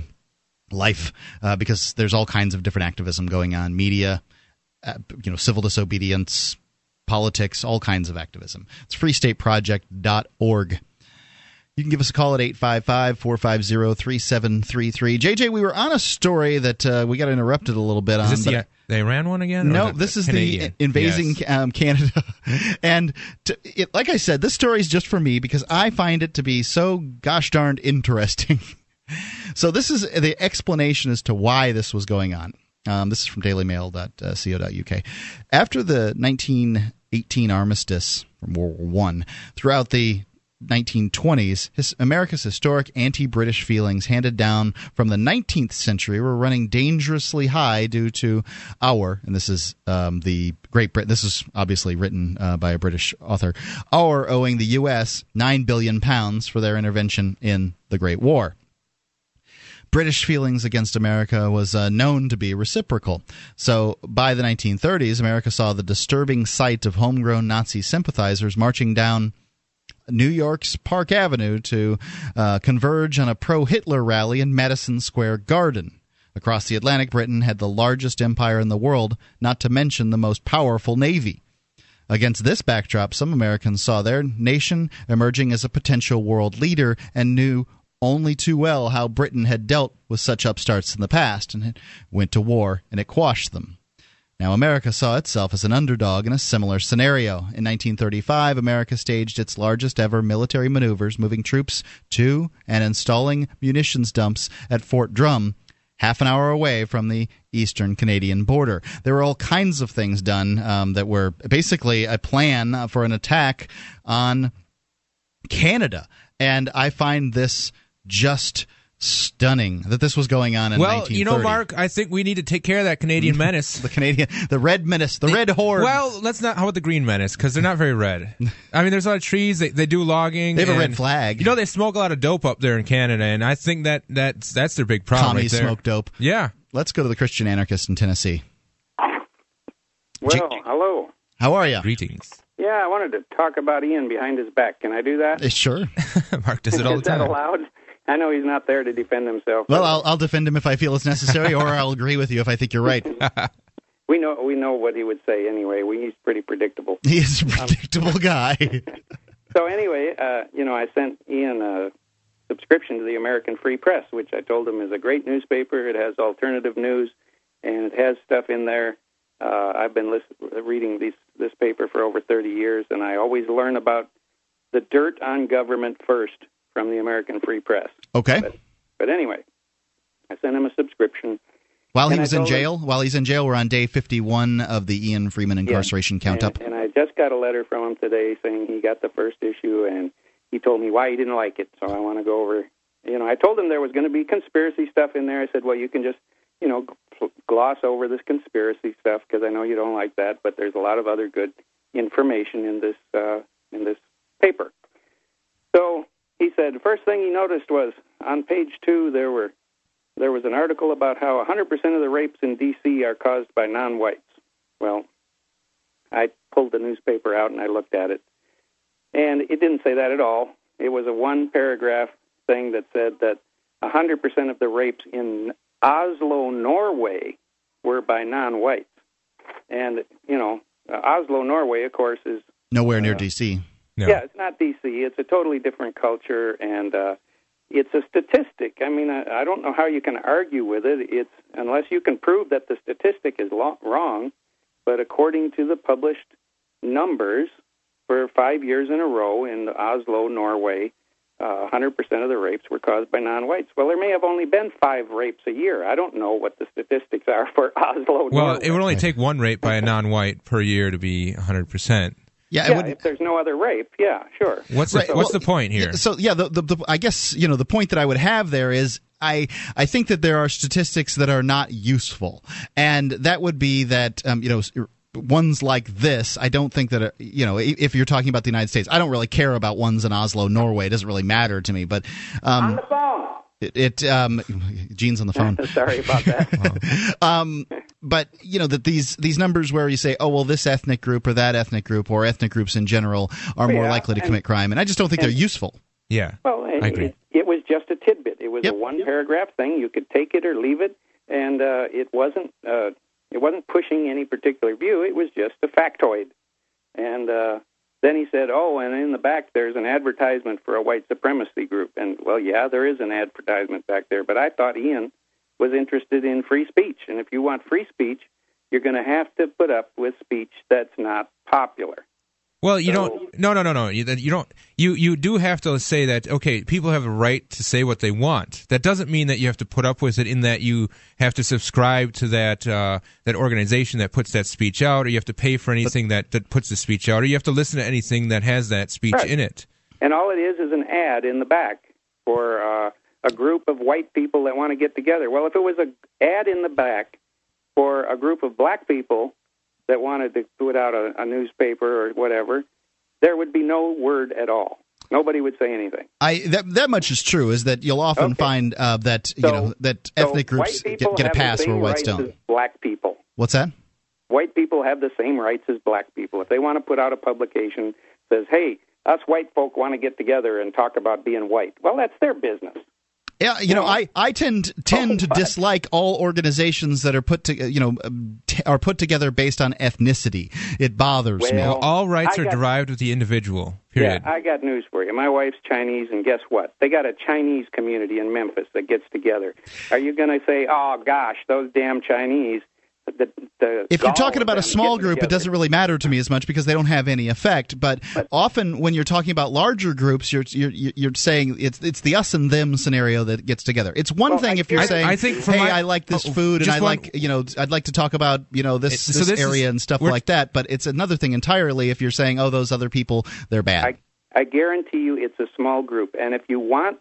So hold on. Can we go back to the original topic that you brought up? You're saying that Ian reacted in a way that you didn't really like towards this thing that you subscribed him to. I don't care how he reacts. No. I didn't say I don't like it. I'm just asking the question, and the answer, I guess, is yes. Now, what I have to say to that is simply that. I'm just answering. I'm calling in to answer his objections. That's all. Okay. I'm doing.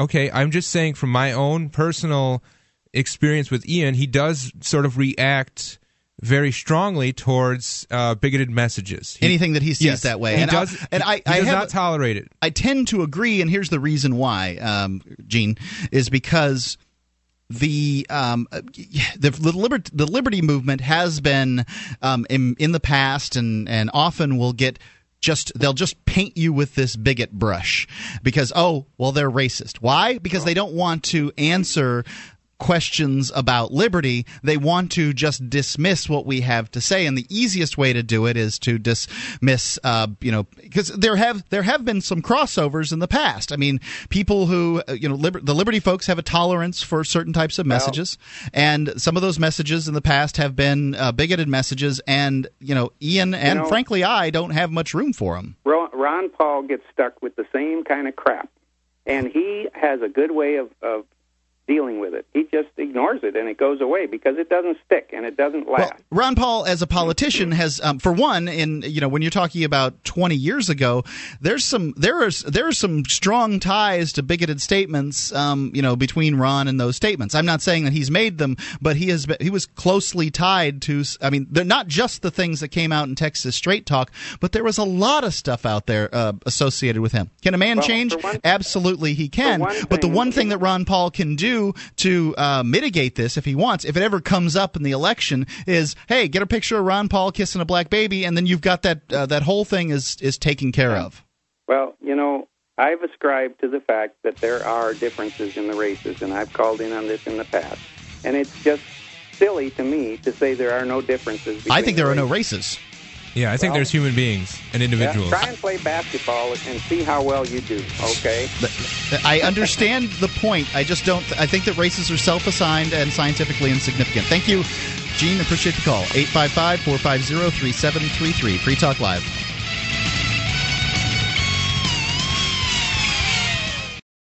And now it's time for the Living Beyond Your Feelings Radio Minute, with tips and advice on controlling your emotions so they don't control you. Here's New York Times bestselling author Joyce Meyer. Possibly one of the most difficult habits to form is to learn to think before we speak.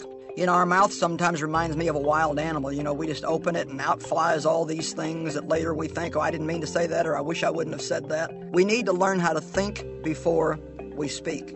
And that can only happen if we slow down in life a little bit. I think today we move so fast and things are just happening so fast in our life that we say a lot of things without thinking. Sometimes the best thing we can do is say nothing at all. You know, we talk about the power of words, but there's actually sometimes great power in speaking no words. You may need to talk about a problem, but choose to even talk about your problems in a positive and a hopeful way.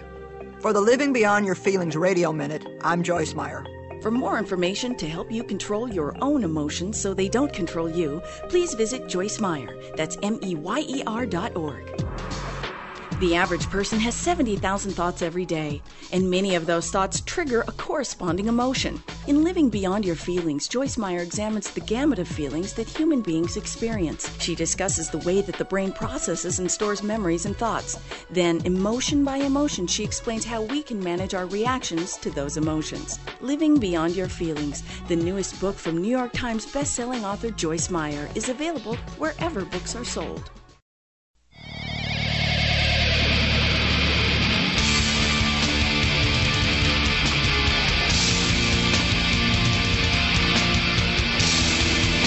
Free Talk Live, 855-450-FREE. That's the SACL toll-free call-in line, 855-450-3733. Give us a call. Talk about whatever you want to talk about. Let's go to Frank in New York. Frank? Good evening. So how's everything up in Vermont? Vermont? It's wow. New Hampshire, I swear. Sorry, New Hampshire. It's a Freudian slip. What are you thinking about? What, a Freud slip? So you were thinking about Vermont? What's a Freudian slip? I have to tell you, Vermont judges are far more liberal. I've been doing some research on, civil rights issues and for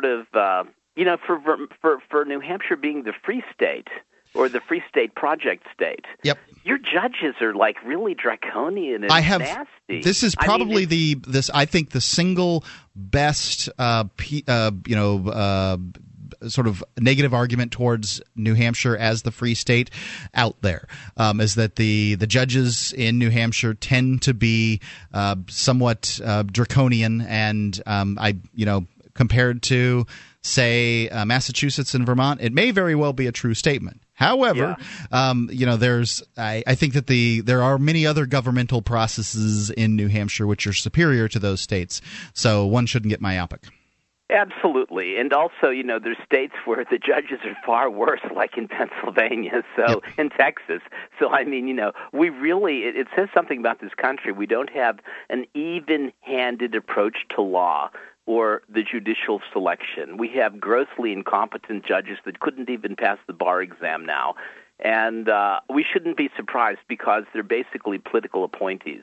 And if they're not political appointees, you vote for them. So in a sense, the vote by the members in the community make it a political appointee as well through elections. But what I wanted to talk about tonight was the fact that on Friday, when we had when I called, I guess, last time regarding the Middle East and Palestine going forward with their petition for statehood or nationhood in the UN, I wanted to say that, my comments about Benjamin Netanyahu have been proven true. Yesterday he announced that they will be building 1,100 to 1,600 new apartments in the illegally occupied East Jerusalem.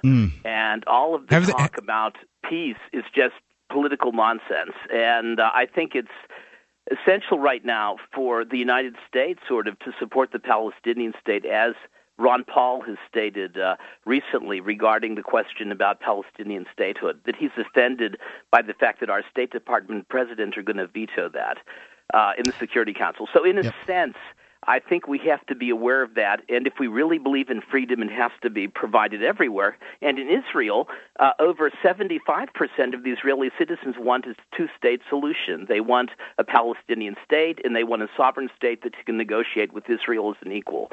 And the current status prevents that from happening. And that's basically all I wanted to say, that we have to we're willing to overthrow all sorts of regimes with the prospect of a false peace. And I think maybe what the U.S. should start to think about, or American Jewry should start to think about right now, is maybe we need regime change in Jerusalem and Tel Aviv. And I think that's a good place to start now. We need an Israeli freedom of spring. And as you can see over the last month and a half, the 700,000 young people that have taken to the streets over issues of housing, employment, the economic situation shows that, that's something that the young Israelis are actively pursuing. And Frank, basically, that's all I wanted to say tonight. Do you think that... peace for everyone. Okay, thanks, Frank. Do you want to answer a question? Yes. Okay, great. Do you think that a Republican had been in office that they would have stood in the way of this and vetoed? And yes, absolutely, because AIPAC dictates the policy regarding the State Department and the executive and the Senate and the Congress regarding the Middle East. And it's time to say we're an independent nation. We're going to pursue our own foreign policy agenda, and that's basically it. We have to free ourselves from not only the corporate self-interest, but the foreign self-interest that have the opportunity with the political action committees to dominate the legislative process in this country. And I think Americans are going to demand that very soon. And, I think now's the time to support Palestinian statehood and allow for peace to occur in the Middle East. Frank, hasn't the settlement? Yeah, right. Hasn't the settlement building been going on constantly since they've been signing that? Of the UN, and it's in violation of international law, and it's in violation of all of the laws. But it's interesting. Israel's the only nation in the UN that doesn't have specific borders that define the country, and they also don't have a constitution that defines the country. Every country in the UN has that. So what might happen in the future if Netanyahu, Likud, and Kadima decide to play this sort of nasty draconian game, they may not be considered states in the UN. They may not be a state entity or a national entity, and that's something I think it doesn't look like it's going to happen anytime soon. I mean, well, the point is, all you need is the vast majority to do that. And the way I see the future happening with the debt crisis is that China will be replacing the United States in the Security Council over the next 12 years. So when you have China dominating the Security Council and many of the nations that it does business with, in a sense, you may see a complete change. And then the United States will be impotent to affect any support or change policies for the benefit of Israel. And, that is something that you think about. Israel should be an independent nation. It shouldn't be dependent upon a foreign country to solve their problems and pay for their finances, which is what the United States has been doing for 64 years. I think Israel could... American Jews to come up and to say that. And as a Jew myself, I believe that has to be done. And we have to take our principles very seriously. All too often, the synagogues and the Jews in America have been just quiet, wanting to sit back on their hands and let the Zionist organizations make the decisions. But I think right now it's a situation whereby we can see that the Zionist organizations really can't be objective, and they're becoming very dangerous, not only with the Jewish community, but with the Palestinian community and the world community. And there will come a time when the world will say, we don't have to deal with Israel. And when that happens, it'll be tragic. And I don't want that to happen. So it's time for Israel to wake up, and let's get the Israelis to effect regime change. Get rid of Kadima and get rid of Likud. And start a new party that's going to demand, as David Ben-Gurion had stated in 3 cables to Harry S. Truman, that Israel would have a written constitution within 3 years, and that still hasn't happened. And that was over 64 years ago. So let's be honest. Let's with this new year of Rosh Hashanah and the high holy days coming up, Yom Kippur, let us start to re-examine the situation and demand peace. We really need that in the world at this moment. We don't need a nation, specifically Israel, threatening nuclear retaliation with nuclear weapons on Iran for their nuclear program that's completely illegal, whereby Israel has an illegal nuclear program that doesn't meet any of the international requirements, and we know that. Okay, Frank, what there's no incentive for the powers that be in Israel to change the status quo. They're getting free money from the United States. It's time to cut off that money. I agree with you. Frank, hold on. Slow down. You're not the only one on the radio right now, all right? I'm sorry. Yes, please give us a chance to talk. Well, it's a passionate subject. Of course it is, but what I'm saying is that it's got to be a grassroots thing. It's got to be the people that, the downtrodden and the people that aren't in power, the people that aren't in these political parties, that aren't in the military in Israel, that also work towards this end. It can't just be the United States. It takes two to tango in this instance, and I think, if that sort of idea is propagated among the youth of Israel and the youth of the United States, and you see stuff like Occupy Wall Street going on, and that sort of push towards ending this financial game we're playing across the seas with Israel, and then the terrorism that's going on with the other financial markets and manipulating them. I think that's the way to go. But the status quo in Israel, the powers that be, they're not going to change. They're not going to stop building settlements. They're not going to do anything. Because until the American money that pays for the building of the settlement ceases to exist. And I would love for that to happen. I would love for that to happen. The point is, it's going to have to stop. It's going to have to stop because ultimately the United States, in May of 2009, Barack Obama paid for the Operation Cast Lead. We gave $33 billion to cover Israel's cost of the genocide of the Palestinians in Gaza, and that's an obscenity. 855-450-3733, Free Talk Live.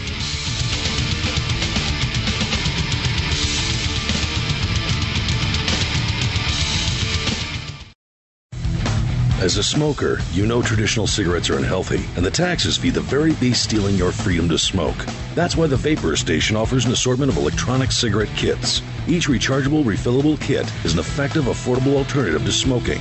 No combustion, no tar, no foul lingering odors, and no smoke, secondhand or otherwise. Just inhale pure enjoyment and exhale vapor. Take a puff just about anywhere without getting hassled. Get your e-cigarette kit now at VaporStation.com.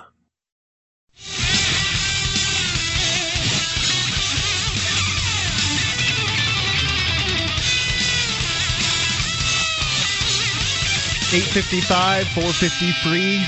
It's the SACL toll-free call-in line here on Free Talk Live, 855-450-3733. You can call in, talk about whatever you want to talk about. It's up to you. The phone lines are open. Call in. Sound Wisdom's SG1 solar-powered generating system can give you the basics in an emergency or be expanded to handle your whole house. It'll take a 25-foot cubic freezer, that's the really, really big ones, completely off the grid. And you probably can take a regular freezer, a regular sort of stand-up freezer, a refrigerator, and maybe the well pump or something like that, also completely off the grid. So not only are you, you have a solar backup or a generating system, just like every other generating system out there, but this one's working for you all the time, paying back the money that the other ones wouldn't be paying back at all. This is a great system. It's simple to use. They'll give you lots of education. The education starts immediately upon you calling them. You can get the number. Go to freetalklivesolar.com. That's freetalklivesolar.com. I recommend this system. Let's go to John in West Virginia. John? Yes. On the Israel-Palestinian issue, I cannot defend the Israeli position on many terms, but I cannot support the Palestinian issue based on one thing. They don't even have enough sovereignty within themselves to say, okay, we have the authority to negotiate with you, when half of their coalition government says that Israel doesn't have a right to exist and their only purpose in life is to destroy Israel. As long as that's the case, it's like two rabid dogs in a cage and say, oh, we're going to have peace between them. It makes it very tough, but what would the difference between them being free to set up their own state as opposed to being vetoed by the United States? What would be the difference between them being free to set up their own state and being divided on what they wish to do with Israel and not being free to? What's the difference there? Oh, the only real difference is we said flat out all along that we have a history of supporting Israel, and that whatever that may be, our government has determined it's in our best interest to support Israel, and for us to acknowledge, to pretend any different is being a hypocrite. Well, it's true that the United States government have decided that supporting Israel is good. I don't know that it's in our best interest. There's no evidence the United States government does anything in the best interest of its citizens. I'm just saying, I'm not saying right or wrong one way or the other. I'm just saying we can't have hypocrisy within our own thing, saying we're not on Israel's side. We are on Israel's side. I am not on Israel's side. I am not. The United States government tends to be. The average citizen probably is not. A lot of people see the hypocrisy. I'm retired military, and I can tell you, military guys are the most questioning about our own policies, and people don't realize it. But some of your co-hosts and some of your guests, prior military, they know the military guys, we question we're questioning our orders all the time. We just follow because we took an oath. Yep. Well, I mean, the oath was to defend the Constitution. It's difficult to know, what a constitutional order is. Yeah, you know, the funny part not. is, in the military, they don't talk about the Constitution except when you say that oath. In my experience, there was very, very little talk about anything constitutional at all. Well, yeah, we're here to defend democracy, not practice it. Isn't that what they always tell us? Yeah, exactly. You're here to follow orders, and it's all about authoritarian control. And that's really what it boils down to. It's about following orders. No, that's what you take that same concept from an individual standpoint with you and your military interaction, and you expand that same concept up to the state. Now, the problem that a lot of individuals have within the power structure is they want a state to deal with in the Palestinian area. They want one authoritarian regime to deal with so they can have one contact point saying, listen, you better do it our way. Exactly. And I had a friend once when I was in the military that was always, he was always beating the drum about the Palestinian Jews. I said, look, if you're living in a country that you are not recognized as a full-fledged citizen, that you as an individual have no hope of ever being the prime minister of, you are a second-class citizen, therefore you're going to fight the authority. And that's what the Palestinians that live among the Israeli rule live with. So there will never be a point in time when they can say, okay, we are your brothers.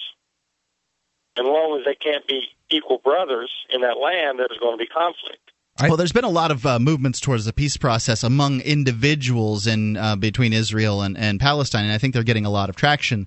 It's frankly their leaders that are the biggest problem. I agree. The people that claim to be the leaders, and I would agree with you entirely, John. I don't disagree with anything you've just said there. But these are the folks that they're vying for power, they're vying for land, and they must seem strong by having a strong stance on Palestine, and they have to. Those people in the military and the military-industrial complex that occurs within Israel, just like the United States, they have a lot of pull because they spend a lot of money, and that money gets jobs, that money pays taxes, and it gets through the economy and gets to campaign financing and funding and whatnot, and expensive dinners and extravagant vacations. So the money talks in Israel just like it talks in the United States. It's no different. They're just the same human beings we are, and the idea is that they hold on to their policies are much the same as here. Any sort of authoritarian regime which colludes with the businesses is going to have the same sort of model of fascist sort of tyranny over their lands and the people around them and the areas and all that. And anywhere they can extend their power, they will do it. John? Exactly. Do you have a second for me to change the subject a little bit? Sure.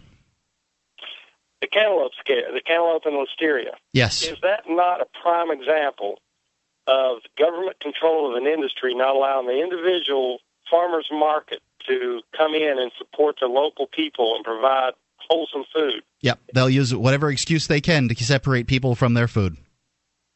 Exactly. But yet, now that it's controlled by some, I don't know which company, but basically, I don't know if they're ADM or somebody out there controls that particular line. Now we've got 17 deaths with more on the way because of the incubation period because of one. These melons come from one farm 1,000 miles away, but yet if I turn around and try to have a roadside stand and I don't have the right permits or the right whatever, they come down on me harder than coming down on a crack house. You're absolutely right, and this is a warning to people. Look, wash your produce, right?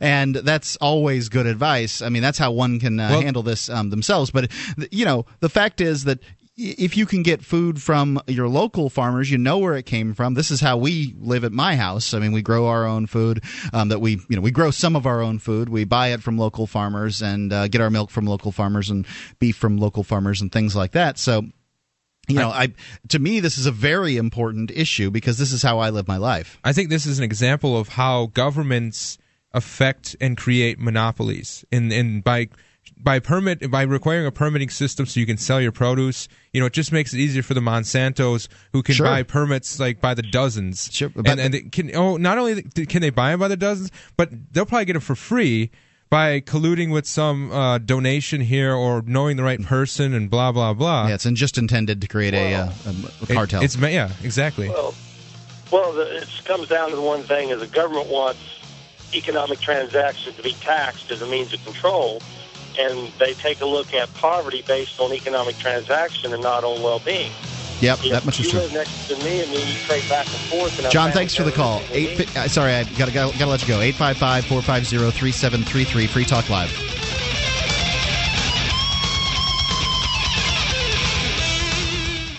Bitcoins. You can buy them and you can sell them. They're a great little commodity. You can accept them for your own products and services. But what do you do once you have them? Why, you spend them, of course. SpendBitcoins.com allows you to spend them all in one place.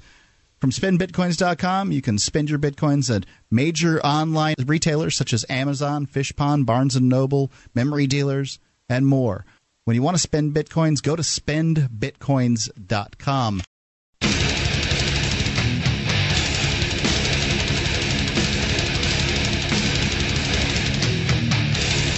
855-450-3733. Free Talk Live, that's our toll-free call-in line, brought to you by SACL CAI. You can give us a call on it. It's 1-855-450-3733.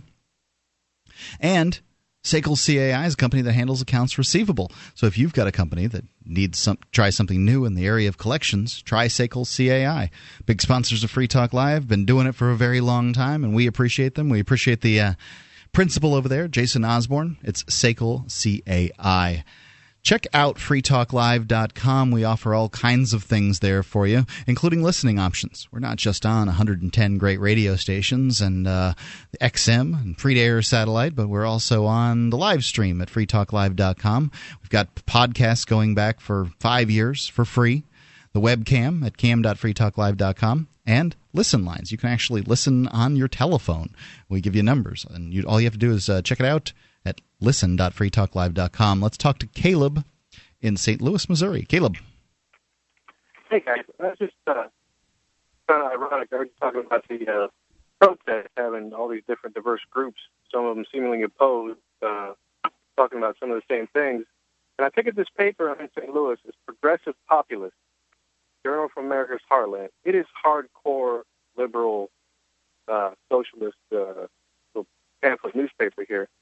But along with the I find terrifying agenda of giving away your rights to the government and making them take care of you because it's your right, a lot of stuff in here is pretty much the same as us. It makes sense. They're attacking corruption. They're attacking. My favorite article is one attacking Monsanto Seed Company, which I think is the most dangerous company in the world right now. And it just, I'll mail it to you guys. I'll go on the website and find out your address, and I'll mail you a copy. Okay. It's just ironic that there's so much in here that they get right. It's just a fundamental thing is they still believe in Santa Claus, i.e. the federal government, his role is to take care of us.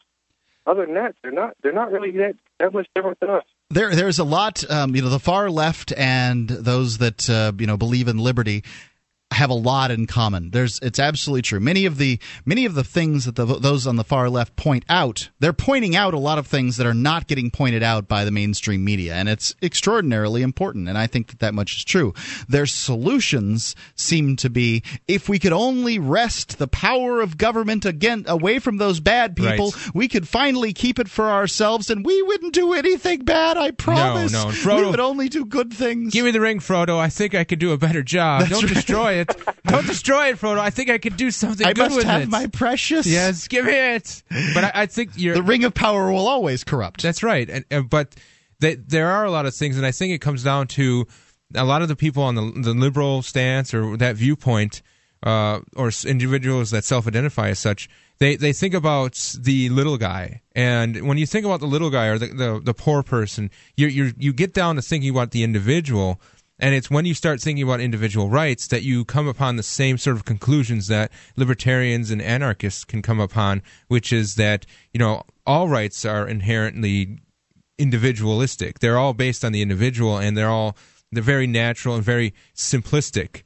And once again, like Mark was stating, their solutions aren't exactly the right ones, but I think those sorts of individuals are a lot easier to persuade and to talk to when you're already halfway there. When you're already thinking about individual rights, then making the correlation between how government only suppresses rights, it can't protect rights because it has to take them away first. Right. So it's just smacks of a lack of understanding. It's a sort of a shell game with rights. It's that 3-card Monte of rights. Well, we'll give you one here, we'll take one away there.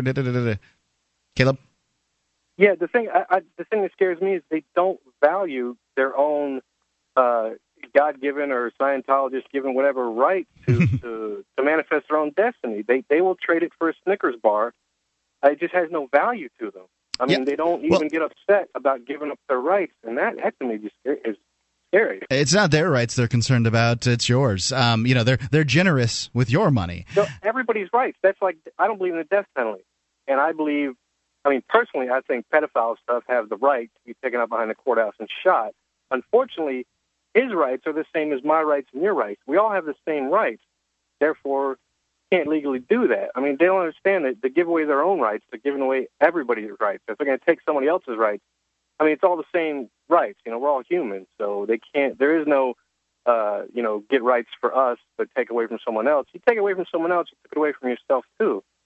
Yeah, that's what it all boils down to. When you advocate for the for one person, the tyranny over one person, you're advocating for tyranny over all. And I'm not saying that I don't think that people that commit violent crimes against other people deserve punishment, or they should make good for their victims and should be separated from society and things like that. I think that there's an argument to be had for that, but just the bloodlust that seems to accompany folks when you talk about things like murder and pedophilia and that kind of thing, it gets very dangerous very quickly. Yeah, very emotional, and that's definitely where the logical portion of the brain just cannot continue to function, because the emotional aspects of your human being just override any sort of logic that you could have had until you calm down and start to think about things.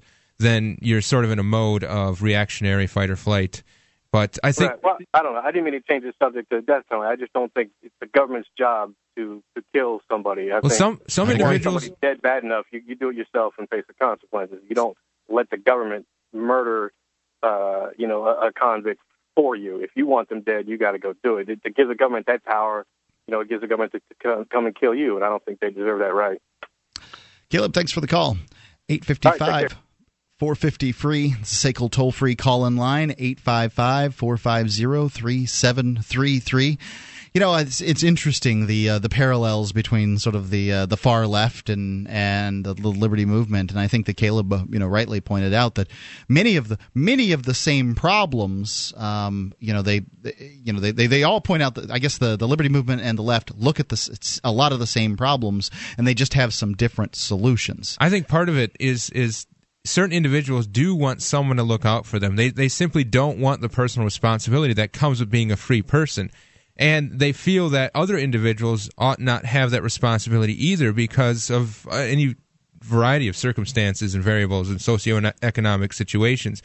I think it's also, in my estimation, my personal estimation, that the philosophy of the far left in some of their social programs just smacks of laziness, in that they can go out and they can help people. They can help the socioeconomic status of the people around them by donating time and energy and maybe starting local groups that help people, but that takes effort. It's interesting. That takes money. People that self-identify as conservative give more money to charities than people who self-identify as liberal.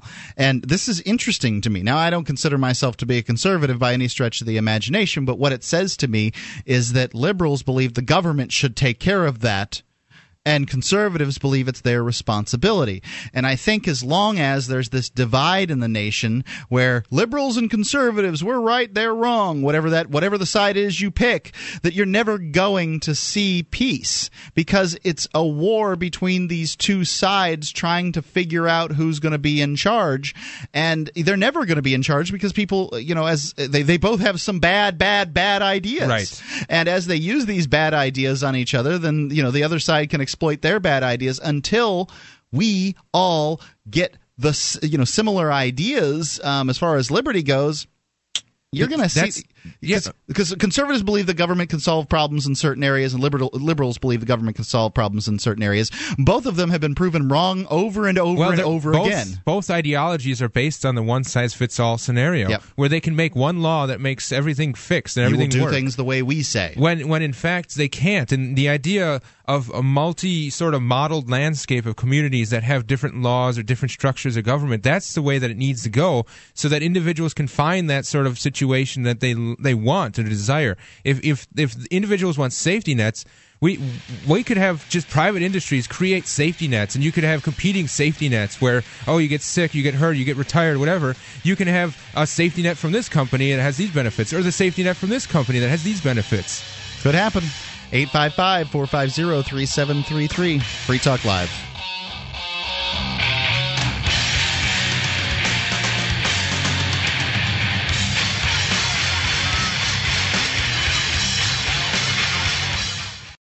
My name is Jacob Hornberger. I'm president of the Future of Freedom Foundation, which Congressman Ron Paul awarded for having an outstanding freedom website. Write us at fff@fff.org,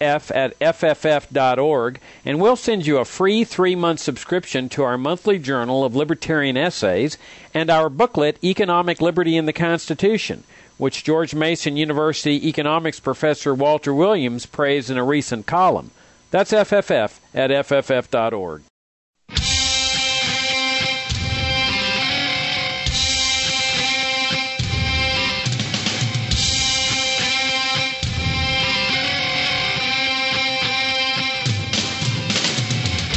Free Talk Live, 855-450-FREE. You might be able to slip a call in from you, 855-450-3733.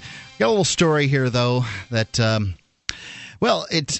some extent it sounds kind of shrill and preachy, but at the same time, I think that it points out an important issue. Apparently, Wisconsin judge it had something to do with this is the Farm to Consumer Legal Defense Fund, this fellow named Zenecker here, that there is no fundamental right to own a cow or consume its milk. Am I making myself clear?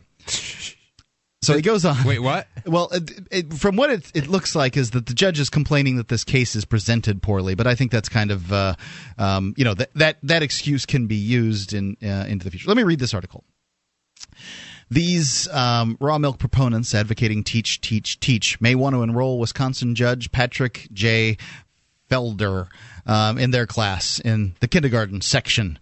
In response to a request from the Farm to Consumer Legal Defense Fund, the judge issued a clarification of his decision last week regarding his assessment of the constitutionality of food rights. The judge expanded on his original statement that such constitutional issues are wholly without merit. There is apparently no constitutional right to own a cow or to drink its milk. He explained that the Farm to Consumer Legal Defense Fund arguments were extremely underdeveloped. As an example, he said the plaintiff's use of the Roe v. Wade abortion rights case as a precedent does not explain why a woman's right to have an abortion translates to a right to consume unpasteurized milk. This court is unwilling to declare that there is a fundamental right to consume the food of one's choice without first being presented with more significantly developed arguments on both sides of the issue.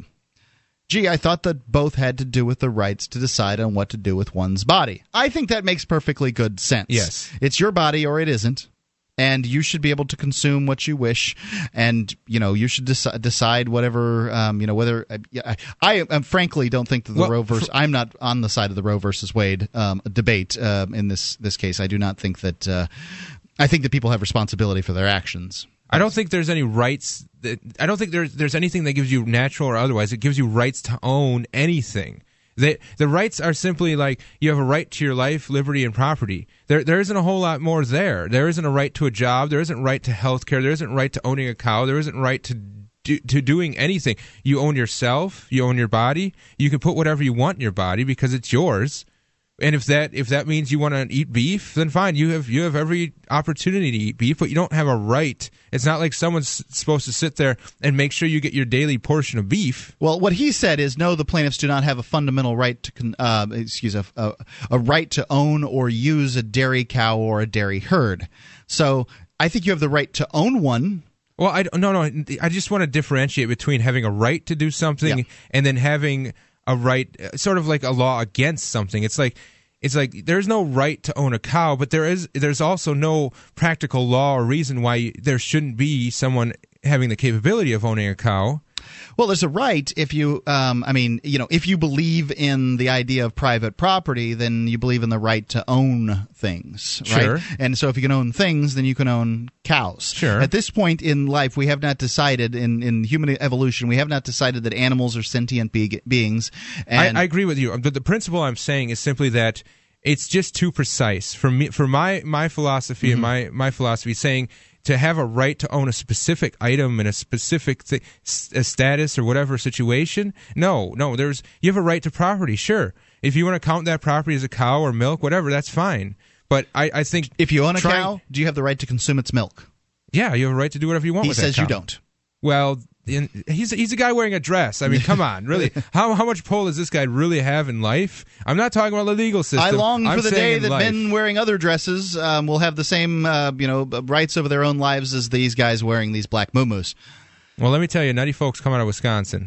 Firsthand, I can tell you that. You have to wonder if maybe the regulators are getting a tad uncomfortable with the rulings coming from the nation's judiciary on food rights. Many of these individuals, biases as they are against raw milk, dabble in farming to some extent or grew up on farms, and this judge has gone way beyond what many of them have come to assume, that everyone has the right to own a cow and consume its milk, even in places that ban raw milk sales. There's nearly always a provision in state law that allows anyone who owns a cow to have the right to consume its milk. Well, what I would do in my own sort of ideology and philosophy is, instead of saying that we have a right to own a specific item, which to me is goes along with the whole gay marriage thing and a right to there's a right to marriage, right? There's a right to this. It doesn't have to be a gay marriage or black marriage or Oriental marriage, whatever. It's just marriage. It's the same way with owning property. And the state shouldn't be involved in it at all. Yeah. So my thing is, why don't you attack what right does the state have to restrict your ownership of this item? That's where I would pursue it, instead of saying we have a fundamental right to this, and that. This judge clearly believes that anything that you don't have a right to, the state has a right to regulate. And he believes you don't have a right to own a cow or consume its milk if you do own it. Well, then he should retire. Well, he's not going anywhere. And I understand vaguely understand the point that you're making here. And, rights are a funny concept. To me, they're a function of ownership. So if I own my car, I have the right to drive it. You don't own my car, so you don't have the right to drive it. Okay. I may give you the privilege to drive my car, but that is up to me. It's a privilege, not a right. Right. So, I mean, it's all about ownership. And therefore, if, for instance, you talk about the right to bear arms, I have the right to defend, I have the right to buy things because I have the right to exchange the fruits of my labor with somebody else who has the right to do the same. And, so I can buy a tool. If I want to use that tool to defend myself, my life, then I have the right to do that. However, when you're talking about, say, the right to clean water or the right to schooling or these kind of things, right. I want clean water and I want education for my son. I want these things. But when you claim that somebody has a right to them, then you're talking about this sort of positive right. Yes. That's my point right there in saying you don't have a right to a cow and fresh and raw milk, because then all of a sudden, next thing you know, everybody's saying, well, where's my cow? If I have a right to a cow and fresh milk, I want my cow. 540 acres and a mule. Yeah. Where's it at? But if somebody's polluting my water that I own, then I have the right to have, for instance, there's some bad water out there. Yes. There's bad water out there. I don't have a right to somebody to have to pay to clean my water up. But if somebody's polluting my water, I have the right to make a claim against that person. They need to make me whole because they're polluting my water. So there's, sort of different sides of this. My child, I'm going to educate, and I believe I have the right to educate him in whatever manner I wish, but I don't have a hold over you. You shouldn't have to pay to educate my child. Right. I mean, why would you? You're not paying to feed my dog. You're not paying to put grain out for my chickens. And why I shouldn't have to pay for you to have a cow and raw milk either. Just like I shouldn't have to pay to restrict you from having a cow or raw milk. This is so. It's a right to own a cow, not a right to have a cow. Okay, to own a. I mean, I get where you're coming from. Okay, from that standpoint, then yes, I would say that people do have a right to own a cow because they have a right to own property, as you said in the beginning argument you made. Yep. So he says that you do not have a fundamental right to own or use a dairy cow. And use, I guess, you don't have a right to somebody else's dairy cow. So according to the judge's interpretation of Wisconsin law and the original decision, not only a license holder or individual has a bona fide ownership interest in the milk producer can make milk available. The judge added his own interpretation. Finally, it is clear from their motion to clarify that the plaintiff still fail to recognize that they are not merely attempting to enforce their right to own a cow and board it at a farm. Instead, plaintiffs operate a dairy farm. And as this court already said in its decision and order, if plaintiffs want to continue to operate their dairy farm, they must do so in a way that complies with the laws of Wisconsin. So you can own a cow if we tell you can own a cow. You can have a farm if we tell you can have a farm. Right. And this is what it's come down to and it's in not the freest country on earth, supposedly. It's not just a farm or a cow. You can own the king's cow if you have permission, and you can have a farm on the king's land with permission. That's what it is. It's kind of interesting. They used to have the king's forest where you couldn't hunt unless you had permission from the king, and then you could go hunt. And this is the license that government has always been giving out. And the Constitution says something about not giving out titles of nobility or something like this. These titles of nobility are essentially licenses from the state that gave people the ability to do things. And that's what a license. That's what a license is. It's paying permission. Property taxes is a license to the state for that land usage. Yeah, it's rent on a piece of land, and it goes way back to the lord and serf situation where serfs paid quit rents in order to live on the lord's land, and that's really what it comes down to with property taxes. And frankly, now the serfs can't even own cows unless the lord says it's okay. That's right. Your freedoms are going away. Yeah. Do something about it. 855-450-3733. Free Talk Live. You can find us in the meantime at freetalklive.com. We're on 7 days a week, 7 p.m. to 10 p.m. Eastern Time. Free Talk Live.